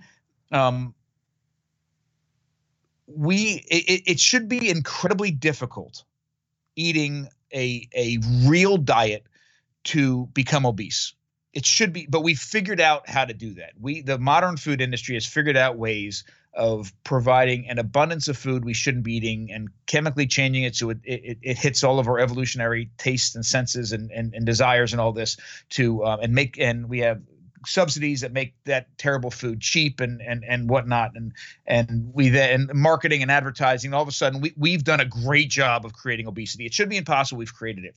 But what should be more impossible, and what should be an absolutely ridiculous thing to even consider could happen, but we've created it, is obesity and malnutrition in the same individual. Mm-hmm. We have created. Sorry, go ahead. No, I just said definitely. I've said the same thing. I'm sure I've nicked it from someone else, but how can we both be fat and malnourished at the same time? It's a bit of a paradox. And the reason is because the food processing creates food that is so nutrient free that you can eat massive amounts of it, become obese, and still not, in all of the food that you're eating, find all the different nutrients you need to support a healthy human body.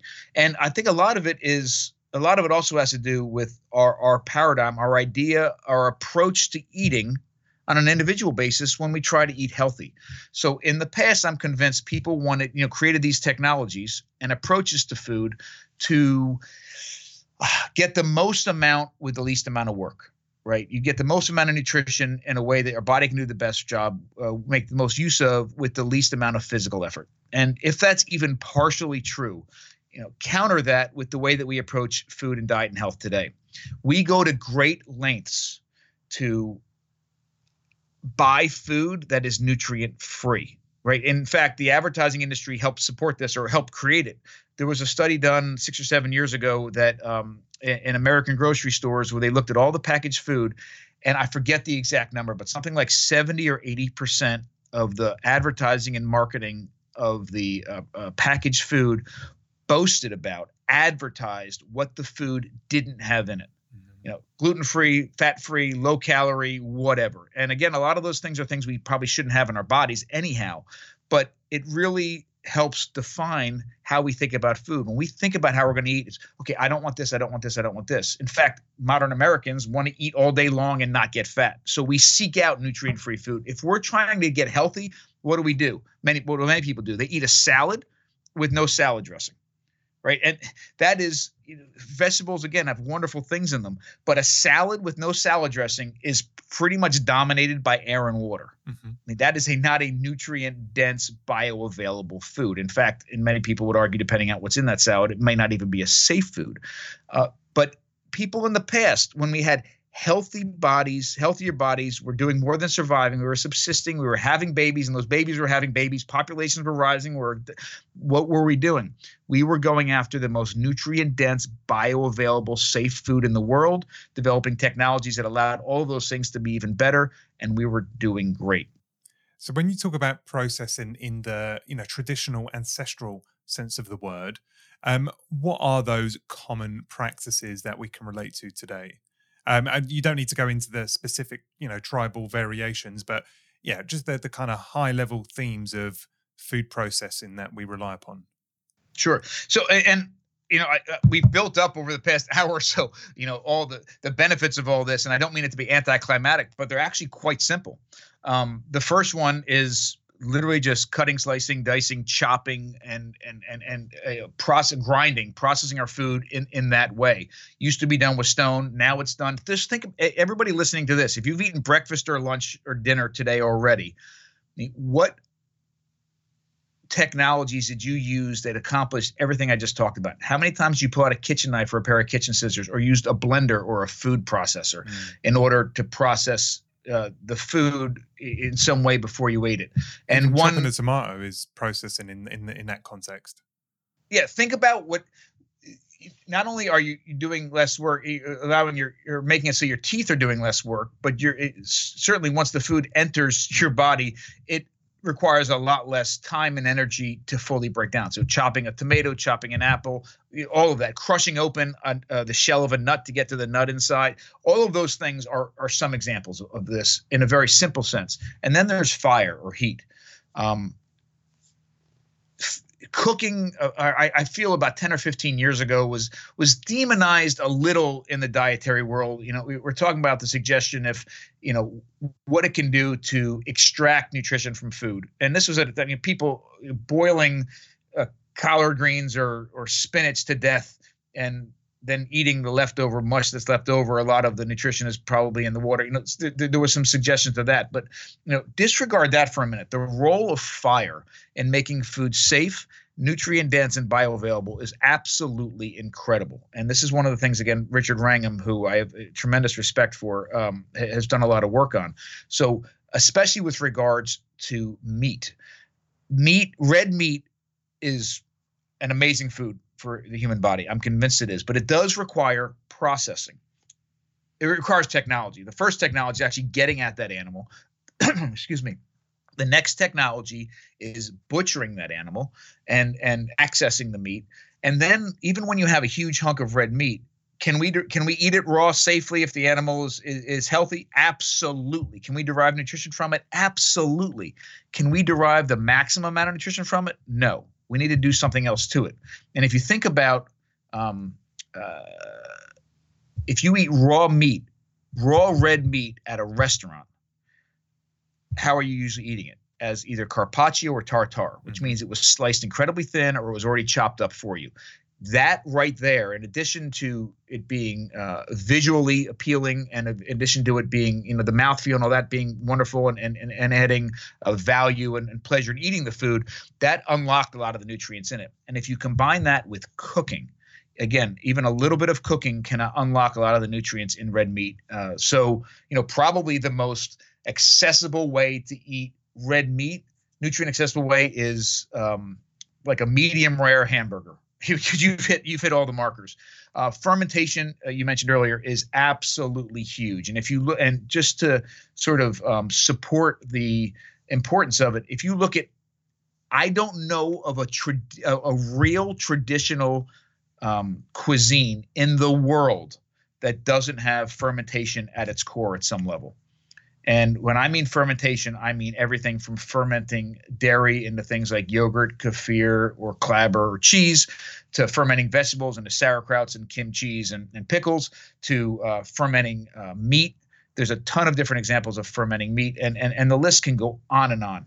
And one other thing to keep in mind as well is that most of the conversations around fermentation in the modern world now have to do with what we call acidic fermentations, where you're using lactobacillus bacteria or other bacteria to eat different things depending on what it is in the foods, and produce things like lactic acids, which drop the pH, make the food safe, inherently safe as a result of that, and then transform it chemically and physically into things that are not only more nutrient available and safer to eat, but also we derive a ton of pleasure from the smells and the textures and the taste from. But there's also a whole series of alkaline ferments where typically surrounding animal products, and also maize, like I mentioned earlier, the nixtamalization, which is inherently an alkaline ferment, where you're doing different things to actually raise the pH. And in both of those cases, a pH of 7 is obviously neutral. Water is right around 7, and then, but it's a place that can harbor, right around that area, can harbor bad pathogens. And if you go in either direction from that neutral pH, and it becomes more acidic or it becomes more alkaline, you're creating environments that are beneficial to good bacteria and good microorganisms and hostile to bad ones. And both of those situations create and make food very, very safe. Curing, aging, those are the major kinds of technologies that I'm talking about. None of them are rocket science, but are missing in our modern kitchens. And when you talk about fermentation,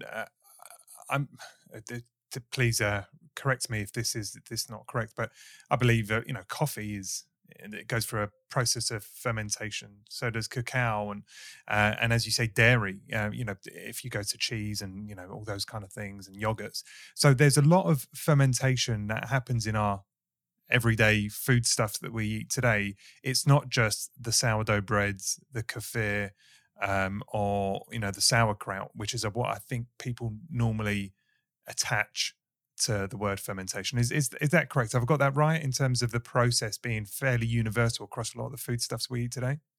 Oh, absolutely. In fact, it'd be very hard for you to find a real food that at some level in its preparation hasn't relied on something to do with fermentation. So yes, real good coffee that is prepared, harvested and then prepared in a very traditional way relies upon a level of fermentation. Cacao relies on a level of fermentation. All real cheeses rely on, and I qualify that because there's a lot of things that we're calling cheese in the modern world that don't go through a process of fermentation. You can process cheese without fermentation, correct? With some chemicals.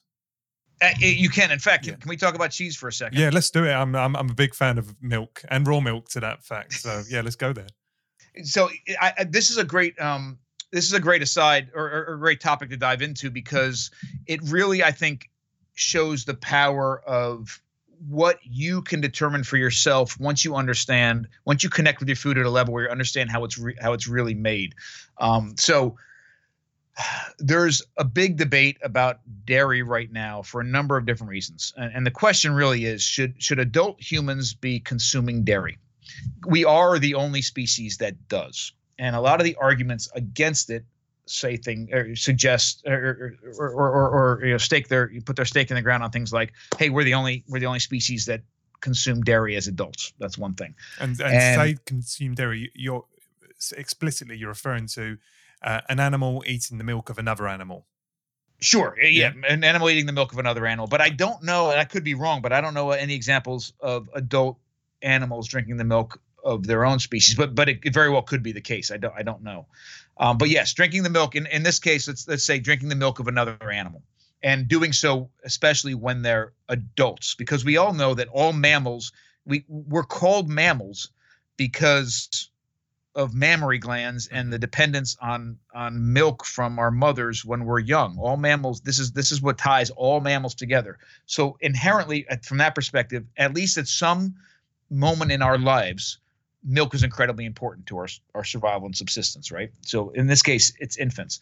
But let's break down a couple of the arguments against dairy, and then talk about dairy in a different light that is usually not talked about and usually not discussed in. So one of the issues with dairy in humans is that a large number of human adults lose or suppress the production of the enzyme lactase as we get older. And that enzyme lactase is the enzyme that breaks down and helps us digest the sugar lactose that is in milk. And those who are lactose intolerant experience all sorts of issues when they consume certain types of dairy, from discomfort and distress to whatever. And often the argument stops there. It's okay. All of a sudden, here's the evidence. We as humans can't, we lose the ability to digest this sugar that's in milk. So all of a sudden it's not considered a proper food for humans. Well, that's a ridiculous statement. That's almost like the statement that suggests we shouldn't be eating meat because we don't have huge canines like predators on the African savanna do. Both of those arguments are absolutely ridiculous because they don't take into account that almost every single food that we as humans consume requires technology at some level to either access or to process or to do both. So we stopped needing canines 3.5 million years ago because we produce in less than a second razor sharp edges that are more efficient than the canines are. And we can say the same thing for milk. So here's the larger conversation about milk. Dairy, we have evidence for the raising of dairy-producing animals for about 10,000 years, and we have evidence for the production of cheese for about 8,000 years. I think both of those things, as we learn more, are going to get pushed even further back in time. But let's just say around 10,000 years as a number.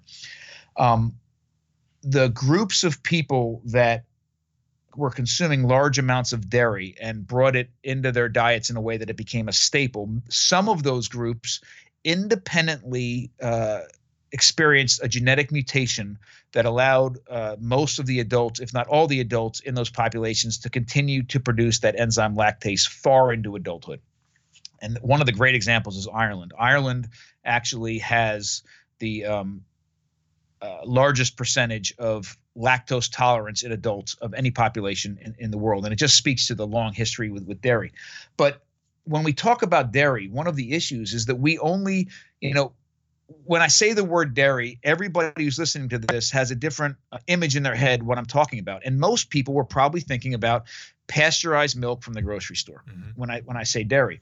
And if we want to have a conversation about whether we should be drinking pasteurized milk as adult humans from another animal, I'm very happy to say we probably shouldn't. But I don't want to sort of throw the baby out with the bathwater here, because I do inherently believe dairy is an incredibly nutrient-dense, bioavailable food that can be made safer and more nutrient-dense and more bioavailable through technology. And this is where it becomes really exciting for me. This is what happens when baby mammals drink milk. When baby mammals drink milk, it goes into their stomachs and immediately get hit by a number of different enzymes. There's one enzyme called lipase, which breaks down some of the fat. There's an enzyme called lactase, which breaks down the sugars lactose. And there's another enzyme called chymosin, which coagulates the milk. And the reason that the milk is coagulated is because, especially when you're consuming just liquids, the liquids pass through our digestive tracts much too quickly to fully break down and for the nutrients to fully be absorbed by our digestive tracts. So nature has figured out that if we slow it down by forming it into a semi-solid, we can the dairy will ferment. It will mechanically and chemically break down further, and there's a better chance for all the nutrients in it to fully be absorbed by our infant digestive tracts. So that's awesome. So you have this raw dairy full of all sorts of high quality nutrition, including a ton of probiotics and prebiotics going into our digestive tracts as infants. It's hitting our stomach. The right things are getting broken down the right way. It's coagulating. It's getting slowed down. It's fermenting. Then when it's digested, then when it's broken down, it goes into our small intestines, and the nutrients are absorbed, and then we create healthy babies. When infants start to eat solid food, the production of chymosin, that enzyme that coagulated it, begins to slow down and then eventually ceases. And we no longer have that ability to do that. And in many humans, we suppress that ability to break down the lactose in it, which is fine. Now, what do we do? In my mind, how do I decide what is an appropriate food for me and my family? Well, again, I go back to that same thing. What foods have incredible macro and micronutrients in them, which foods are either safe or can be made safe through technology, and which foods can be made even more nutrient dense or bioavailable through technology. And if you think about dairy, it's amazing. I mean, this is a food that was literally designed to support new life when at one of its most nutrient needy times when it's developing. To me, it's a no-brainer. If I can make that food safe, nutrient dense, and bioavailable, I'm consuming milk or dairy, and so is my family. But how do we do that? Well, what we do, the best way to do it is to replicate what happened what we could naturally do when we were infants, replicate that outside of our bodies through technology. So that enzyme chymosin in the modern cheese making world is known as rennet. So baby mammals are actually making cheese in their stomachs. That's what they're doing. And real cheese is actually fermented. It is. So if we can take that enzyme, put it into the dairy, allow it to ferment. And by the way, raw dairy has all the bacteria in it naturally to make every cheese on the planet, except for possibly blue cheese. There's still a discussion about that, but it naturally ferments. It has the bacteria in it. If we allow that, if we coagulate it and we allow it to ferment, we control temperature and time and humidity to extract different flavors and textures and odor profiles that we want to enhance that experience. We then have replicated what happens in our stomach and have made that food safe, nutrient dense, and bioavailable. And the cool thing is, as far as lactose is concerned, which is something that nobody is talking about, is number one, raw dairy has lactase in it. It has that enzyme to break down the lactose. We kill that enzyme off when we pasteurize the milk. The second thing is that when we ferment the dairy, the lactobacillus bacteria are called lactobacillus bacteria because the food for the lactobacillus bacteria is the lactose that's in the milk. And when it ferments, the lactobacillus bacteria eat the lactose, produce lactic acid, and as a result of that production, number one, the lactose levels either drop or are completely eliminated depending on what you're making. And number two, the pH drops and it becomes an inherently safer food because that pH is dropped. It is a win-win all the way around. And you know what? You can't ignore our tastes, our taste buds, right? And yeah, I absolutely. think for the majority of people, they've got a bit of a guilty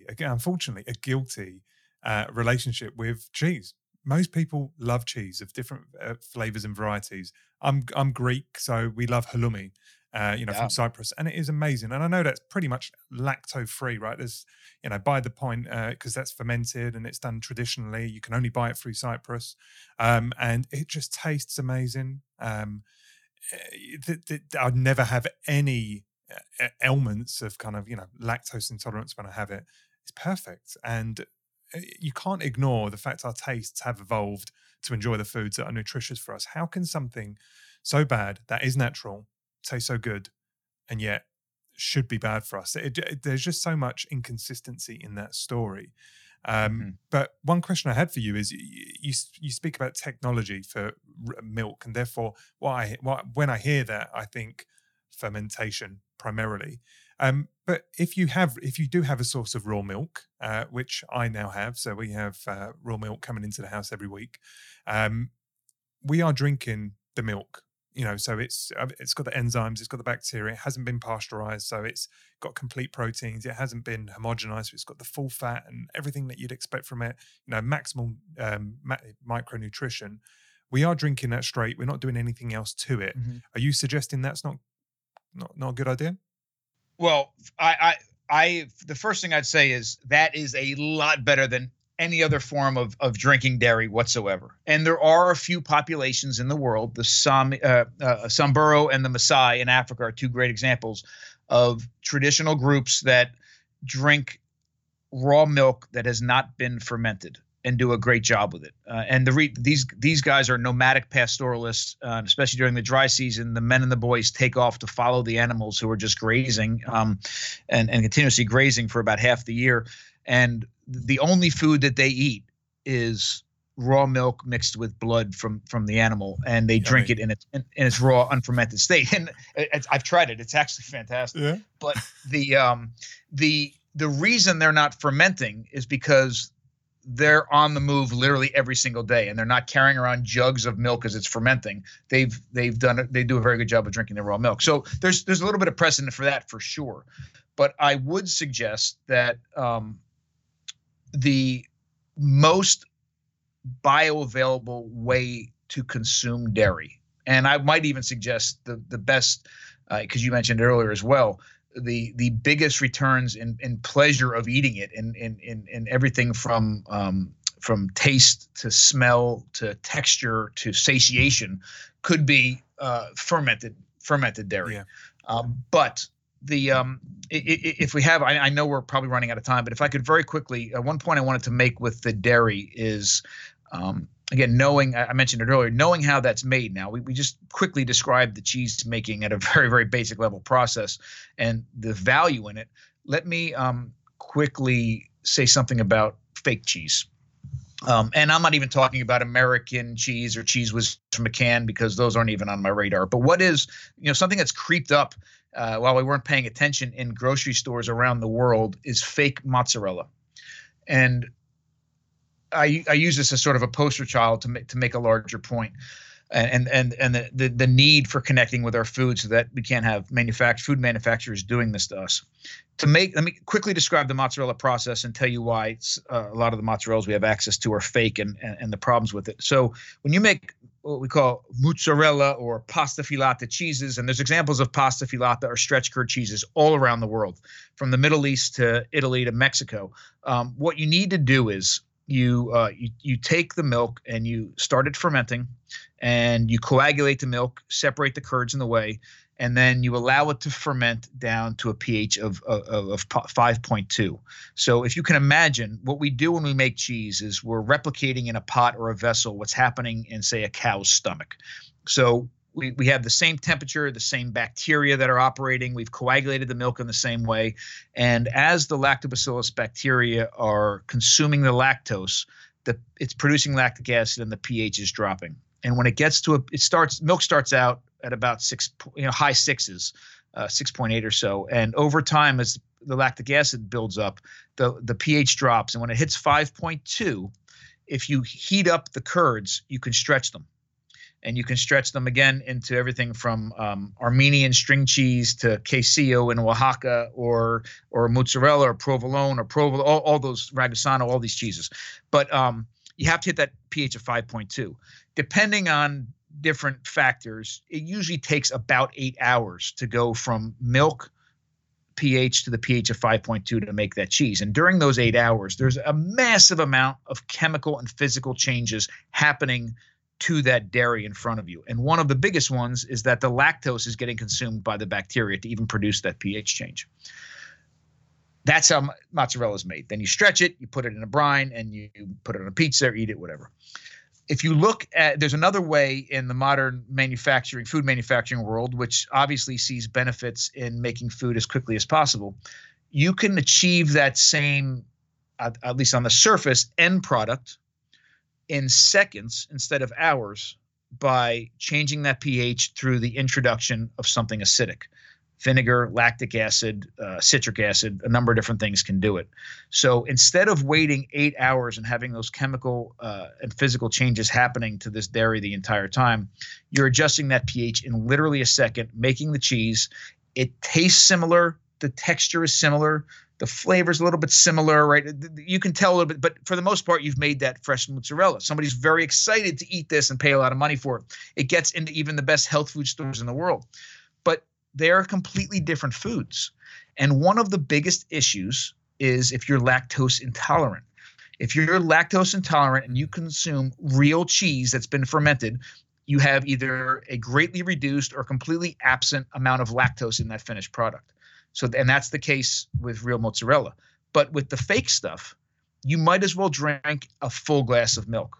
Actually, you might as well drink a full glass of pasteurized milk, because even if you're starting with raw milk, the way mozzarella is made, by the time it's finished, it's actually gone through enough heat that it essentially is pasteurized. So you have the full amount of lactose in that final product. And I finally became aware of this because people were asking me quite a bit, actually all over the world, like, listen, I'm lactose intolerant. I do fine on aged cheeses. I do really well on yogurts and kefir. But pizza is hit or miss. Sometimes I'm fine, sometimes I'm not. And I couldn't understand why until I actually turned over a package of mozzarella in an incredibly well-known health food store here in the U.S. And almost all of the mozzarella that was in the store was fake. and a completely different food. And again, just knowing how cheese is made can help you avoid those sorts of circumstances. Really, really interesting. Thank you for that, Bill. And I thought you were going to go in the route of the vegan fake cheeses, but let's not even go there. Let's not even give that any credit. So I do have one other question as it relates to the kind of raw. We're talking about animal-based foods, right? And I know this rhetoric is met with a lot of disdain in today's world, right? Where the vegan movement's so strong, the idea of promoting and perhaps amplifying the amount of meat and animal-based products is flying in the face of activists and just suggesting it's a immoral compass to follow. I don't agree with that. I know you don't agree with that, and we've laboured that point so far. But there's one animal-based food that I don't often hear people talk about, yet I derive a lot of pleasure from, and I know is very good for me. Yet but I haven't had someone explicitly talk about it, which is eggs. So if you talk about eggs in the evolutionary context, I don't hear people talking about us domesticating, chickens, the dependence of us having to consume their eggs throughout our history as humans. It feels like it's probably more of a recent phenomenon, yet obviously very nourishing, dependent on, protein scores, bioavailability scores, the world over, purports both the, taste value and the nutritional value of eggs. Yet are eggs, poultry eggs, evolutionary consistent with us as humans? That is an incredible question that I will do my best to answer, but I don't have a solid answer for. I don't know. I don't know when chickens were first domesticated. I believe it was somewhere, or it was thousands of years ago. I don't know exactly when, unfortunately. But I will say that most of the interpretations of the archaeological record in the dietary past do include eggs at a very early stage, not from necessarily domesticated animals, but just something that's a part of the hunter-gatherer life, where you're collecting eggs from wild species. Okay. So that's number one. I don't know exactly when a lot of birds were domesticated. I do know even here in the Americas that we had domesticated the duck and the turkey fairly early on as one of some of the only domesticated animals here in the New World. But no matter what that exact date is, it's still only several thousand years ago. However, I don't think we should use that as the basis to think about whether or not it makes sense to eat eggs. Yeah. Right. Because eggs are incredible, and they are, if you follow that same model of what I've discussed earlier, eggs are one of these foods, just like milk, that is, designed to support new life at a time in the animal's life when it needs it the most, right? Or at least one of the most times. Our nutritional requirements as animals are highest when we're first born and are developing, right? That when females are carrying a developing baby inside of them, and then when we're lactating, right? And the females are lactating. Those are the highest nutritional points in their lives. And actually, of all three of those, the highest one for human females is when they're lactating.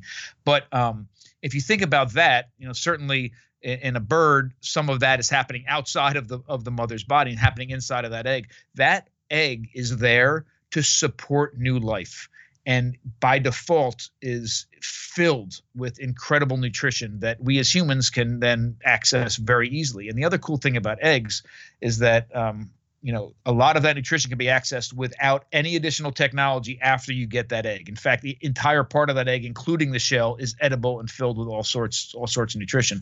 We do process eggs, though, don't we?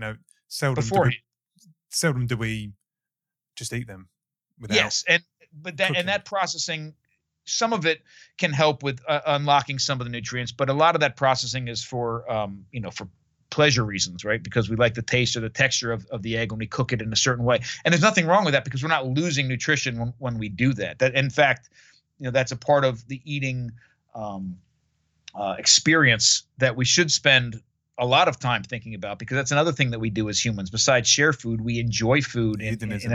Yeah. Yeah. I was just curious because eggs play a massive role in our family, and we just instinctively, intuitively, and through the education we've received, we know that they're good for us, and they taste amazing. It's so versatile. Yeah, I when I hear about these ancestral discussions, I hear about ruminant animals predominantly, and then you hear about making plants safe, and that's the discussion we've had today. Seldom do people spend time to really give us the history of our consumption of eggs and how it's evolutionary consistent. Because where do you draw the line, right? If we're talking about eggs, like whose eggs? What? We've decided to have chicken eggs, but there are many birds that produce eggs, and we don't eat eggs from every species. So it's just a curiosity more than anything else.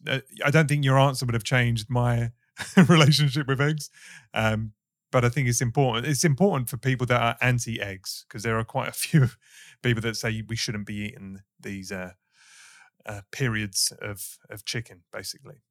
We should. So first of all, if it makes any difference, I don't know if it does, but eggs are a major part of my family's diet as well. And I do think so. Ethnographically, hunter-gatherers around the world that are still in existence and have been studied in the early 1900s and in the 1800s, even in the 1700s, collecting eggs from wild animals was a part of their diets as well. And when I interpret what a prehistoric hunter-gatherer diet was like, certainly eggs collected from wild birds was definitely a part of it as well. Interesting. Cool. Well, that seals the deal. Fantastic, Bill. This has been brilliant. It really has. I know we've run long. We might break this into 2 parts, but don't worry about that. What you've given is absolute gold. So I've loved every second of it. I'm sure our audience are going to do too. There was one final question I was going to ask, sure. And I will ask it, but in the interest of time, let's see if we can get there more speedily, which is with the community that listens to the work that I do, both in the podcast and what I write, people will probably say I'm pretty anti-vegan, and I'm not anti-vegan. I haven't got an axe to grind with individuals per se, but I do have I do get emotional about the misinformation that's being spread around the vegan movement and how it's the holy grail of nutrition and sustainability and ethics. And I strongly disagree that it's nutritionally better for humans. But one of the discussions, and I know that the movie Game Changers has come out and that's created a hell of a lot of debate. But one of the things they state there is, from an archaeological perspective, there was a woman there that basically says, we were never designed to have meat. And you've kind of already agreed, right? That we anatomically don't have features that are indicative of carnivores per se, yet we have, from a trophic level perspective, been carnivorous for much of our history. I'm not saying exclusively animal-based, but lots of our diet, much of our nutrition from a calorie perspective has come from eating meats. So how do you respond to that we're herbivores that have just taken the wrong path and that we need to return back to our raw plant-based primate diet? Well, that's such a great question. I promise I'll get there as fast as I can. I've been a little worried today, I know. So this is how I respond to that. First of all, let me just say one quick sort of disclaimer, and I fully believe this. In a world that's so incredibly divided for a number of different reasons, it's such a shame that two populations or people with schools, two schools of thought, sort of, the ancestral diet community, which is largely relies a lot on animal foods, and the vegan community are so divided, because inherently, if you go to the root of what all of us are trying to accomplish, it's the same thing. We are focused on diet and health. We're focused on sustainability, and we're focused on ethical approaches to food. And they are the cornerstones. They are the pillars of what both of these communities are based on.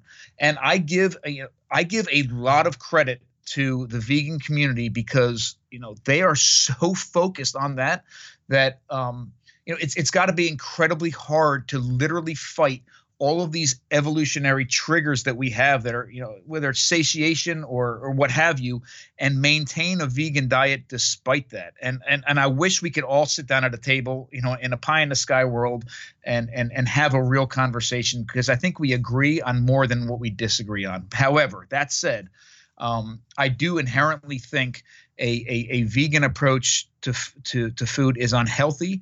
It is not sustainable. And at some levels, and I'll defer to somebody like Lierre Keith, who so eloquently talks about this better than I do, even on an ethical level doesn't make sense. And I'll leave that there for a moment. But let me speak to the part that I have a little evolution piece, right? Are we herbivores that have just taken the wrong path? And that's the part that I want that I can, I think, speak to. So here's the issue. And you even mentioned it. The argument that you stated was a lot of vegans suggest that we're not anatomically, we're not built to eat meat, right? We don't have the same anatomical features as say a carnivore does, and that's true, 100% true. In fact, our digestive tract. I would tell anybody our digestive tract is not designed to eat meat. And our bodies are not designed to hunt down animals and jump on them and rip them apart on the African savannah. I 100% see that. Yes.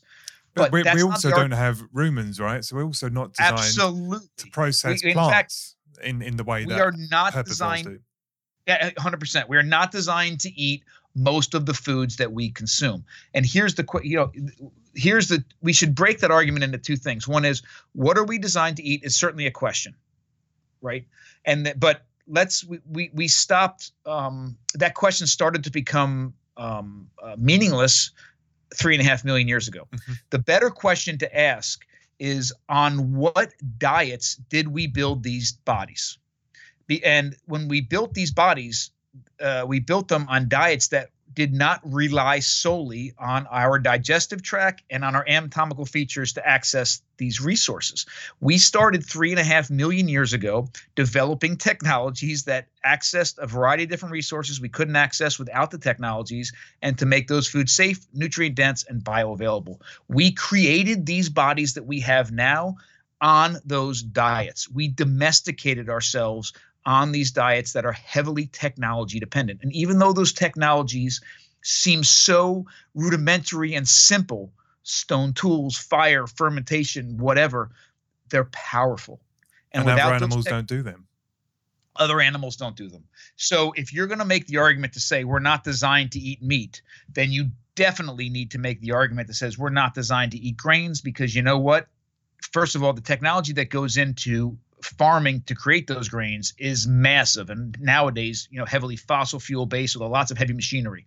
And then even when you get that grain, if you ate that grain unprocessed, not only would you not derive any nutrition from it, the anti-nutrients in it would rob your body of nutrition, right? You'd actually lose nutrition from it. It requires, heat, it requires fermentation, it requires grinding. So we are not designed to eat grains. We're not designed to eat meat. We're not designed to eat massive amounts of fruits and vegetables. But in fact, we built, and I know it sounds like these arguments are at odds with one another, but we built bodies on those very foods, but on those foods in conjunction with the technologies that process them before they even went into our mouths. And that is powerful, because it's acknowledging that, as you say, we have developed and built who we are today off of foods that were not accessible to us, that were either toxic to us previously, or were dangerous because the animal could rip us apart versus the other way around. Yeah, but in spite of not being adapted for those, the creation of technologies enabled us to have access to that nutrition and then thrive. And the counter argument is, hey, if you want to return to our primate-like dietary choices, well, you would need to be a primate, and you would need to go back to Homo habilis and be 3.5 feet tall, and not have social skills, and not have any of the technological empowerment that you have today. I mean, like, if that's the future you want, then go lead that lifestyle. But if that isn't the future you want, you have to accept that over 3.5 million years we've developed with animal-based nutrition at the center. That for me is the crux. Really well said. Nicely done. That was, yes, absolutely. Lovely. Well, listen, this has been phenomenal. Thank you so much. I want to make sure we close on giving you the opportunity to let the guys know where they can find you, what projects you've got on, things that you're passionate for people to learn more from as they terminate this conversation. And yeah, I want to know more about Bill Schindler. Oh, fantastic. Listen, first of all, thank you so much for the opportunity to share my work with your audience. I really enjoyed the conversation, and I love the work that you're doing. Thank you for doing it. A couple things about the projects I'm working on. Number one, you can find me on social media on Instagram and Twitter and Facebook at Dr. Bill Schindler. So DrBillSchindler. And we have a fairly we put a lot up on social media, so you can follow us that way. I have a couple projects going on that people may be interested in. So you can find information about those at my website, which is drbillschindler.com, spelled the same way. And also at my family and I have been working quite a bit on doing the same things that we discussed here during a lot of this podcast, is translating this information from the past, evolutionary approaches, archaeological approaches, ethnographic approaches, fusing all that with modern culinary approaches to make this information accessible and relevant in our modern families, in our modern kitchens, in our modern lives. And you can find information about that we call ourselves the Modern Stone Age Family. So we have two websites, modernstoneagefamily.com and Modern Stone Age Diet, which is where we're really breaking this down into accessible ways. Most of my work is focused on connecting people with their food. And I fully believe if I can help create that connection, people would then be empowered to make their own decisions and not rely on other people to tell them how to eat. So that you can find a lot of information about that there. I just completed a summit, which you can find information about at all those websites, where I interviewed 32 of experts around the world that use our Dietary Pass as a platform to make or at least for inspiration on approaches to modern diet and health today. And we are making available very soon. We'll be launching in the next couple weeks all sorts of online classes and workshops and coaching opportunities to bring this message into your own kitchens, both in person and virtually. And finally, I would suggest if you're in the area on the East Coast of North America, come visit me. I'm the director of the Eastern Shore Food Lab at Washington College, where we, in a very academic sense, do this very same thing, where we take for both our students and for the community. We conduct a lot of teaching and a lot of research and a lot of exploration in ways that we can take this information from the past and again make it relevant in our modern dietary lives. Amazing. I'm going to make sure I get all of that in the show notes so people can flick through to that. I will just close on this. I genuinely mean this when I say that the work you're doing is incredibly powerful. It has meaning. It has meaning at the deepest level to be human, to understand, what it takes for us to thrive. And whilst I think what you're exploring and what you're exposing is simple, it's simplicity that we've forgotten or have grown to disrespect or ignore. And you returning us to a conversation of where have we come from? How have we evolved? It's just so powerful. It's more powerful, I think, than religion or modern technology or social media or anything like that. It's like, understand what's made you, from the genes you have to the skin on your body to the bones in your body. Like, what is making you, and not turning your back on that, not trying to create a new way of living that over the last 10 years has been popularized. We have to be evolutionary consistent. And to do that, we need the education. And you're doing an amazing job at help us understand that in an accessible way. And as you say, then translating that back into the kitchen. So I thank you sincerely. I know you're impacting my life and my family's life as we think about looking after our kids. And just keep up the great work. And I hope that we can keep in touch, Bill. Fantastic. Thank you so much. Yes, we definitely can.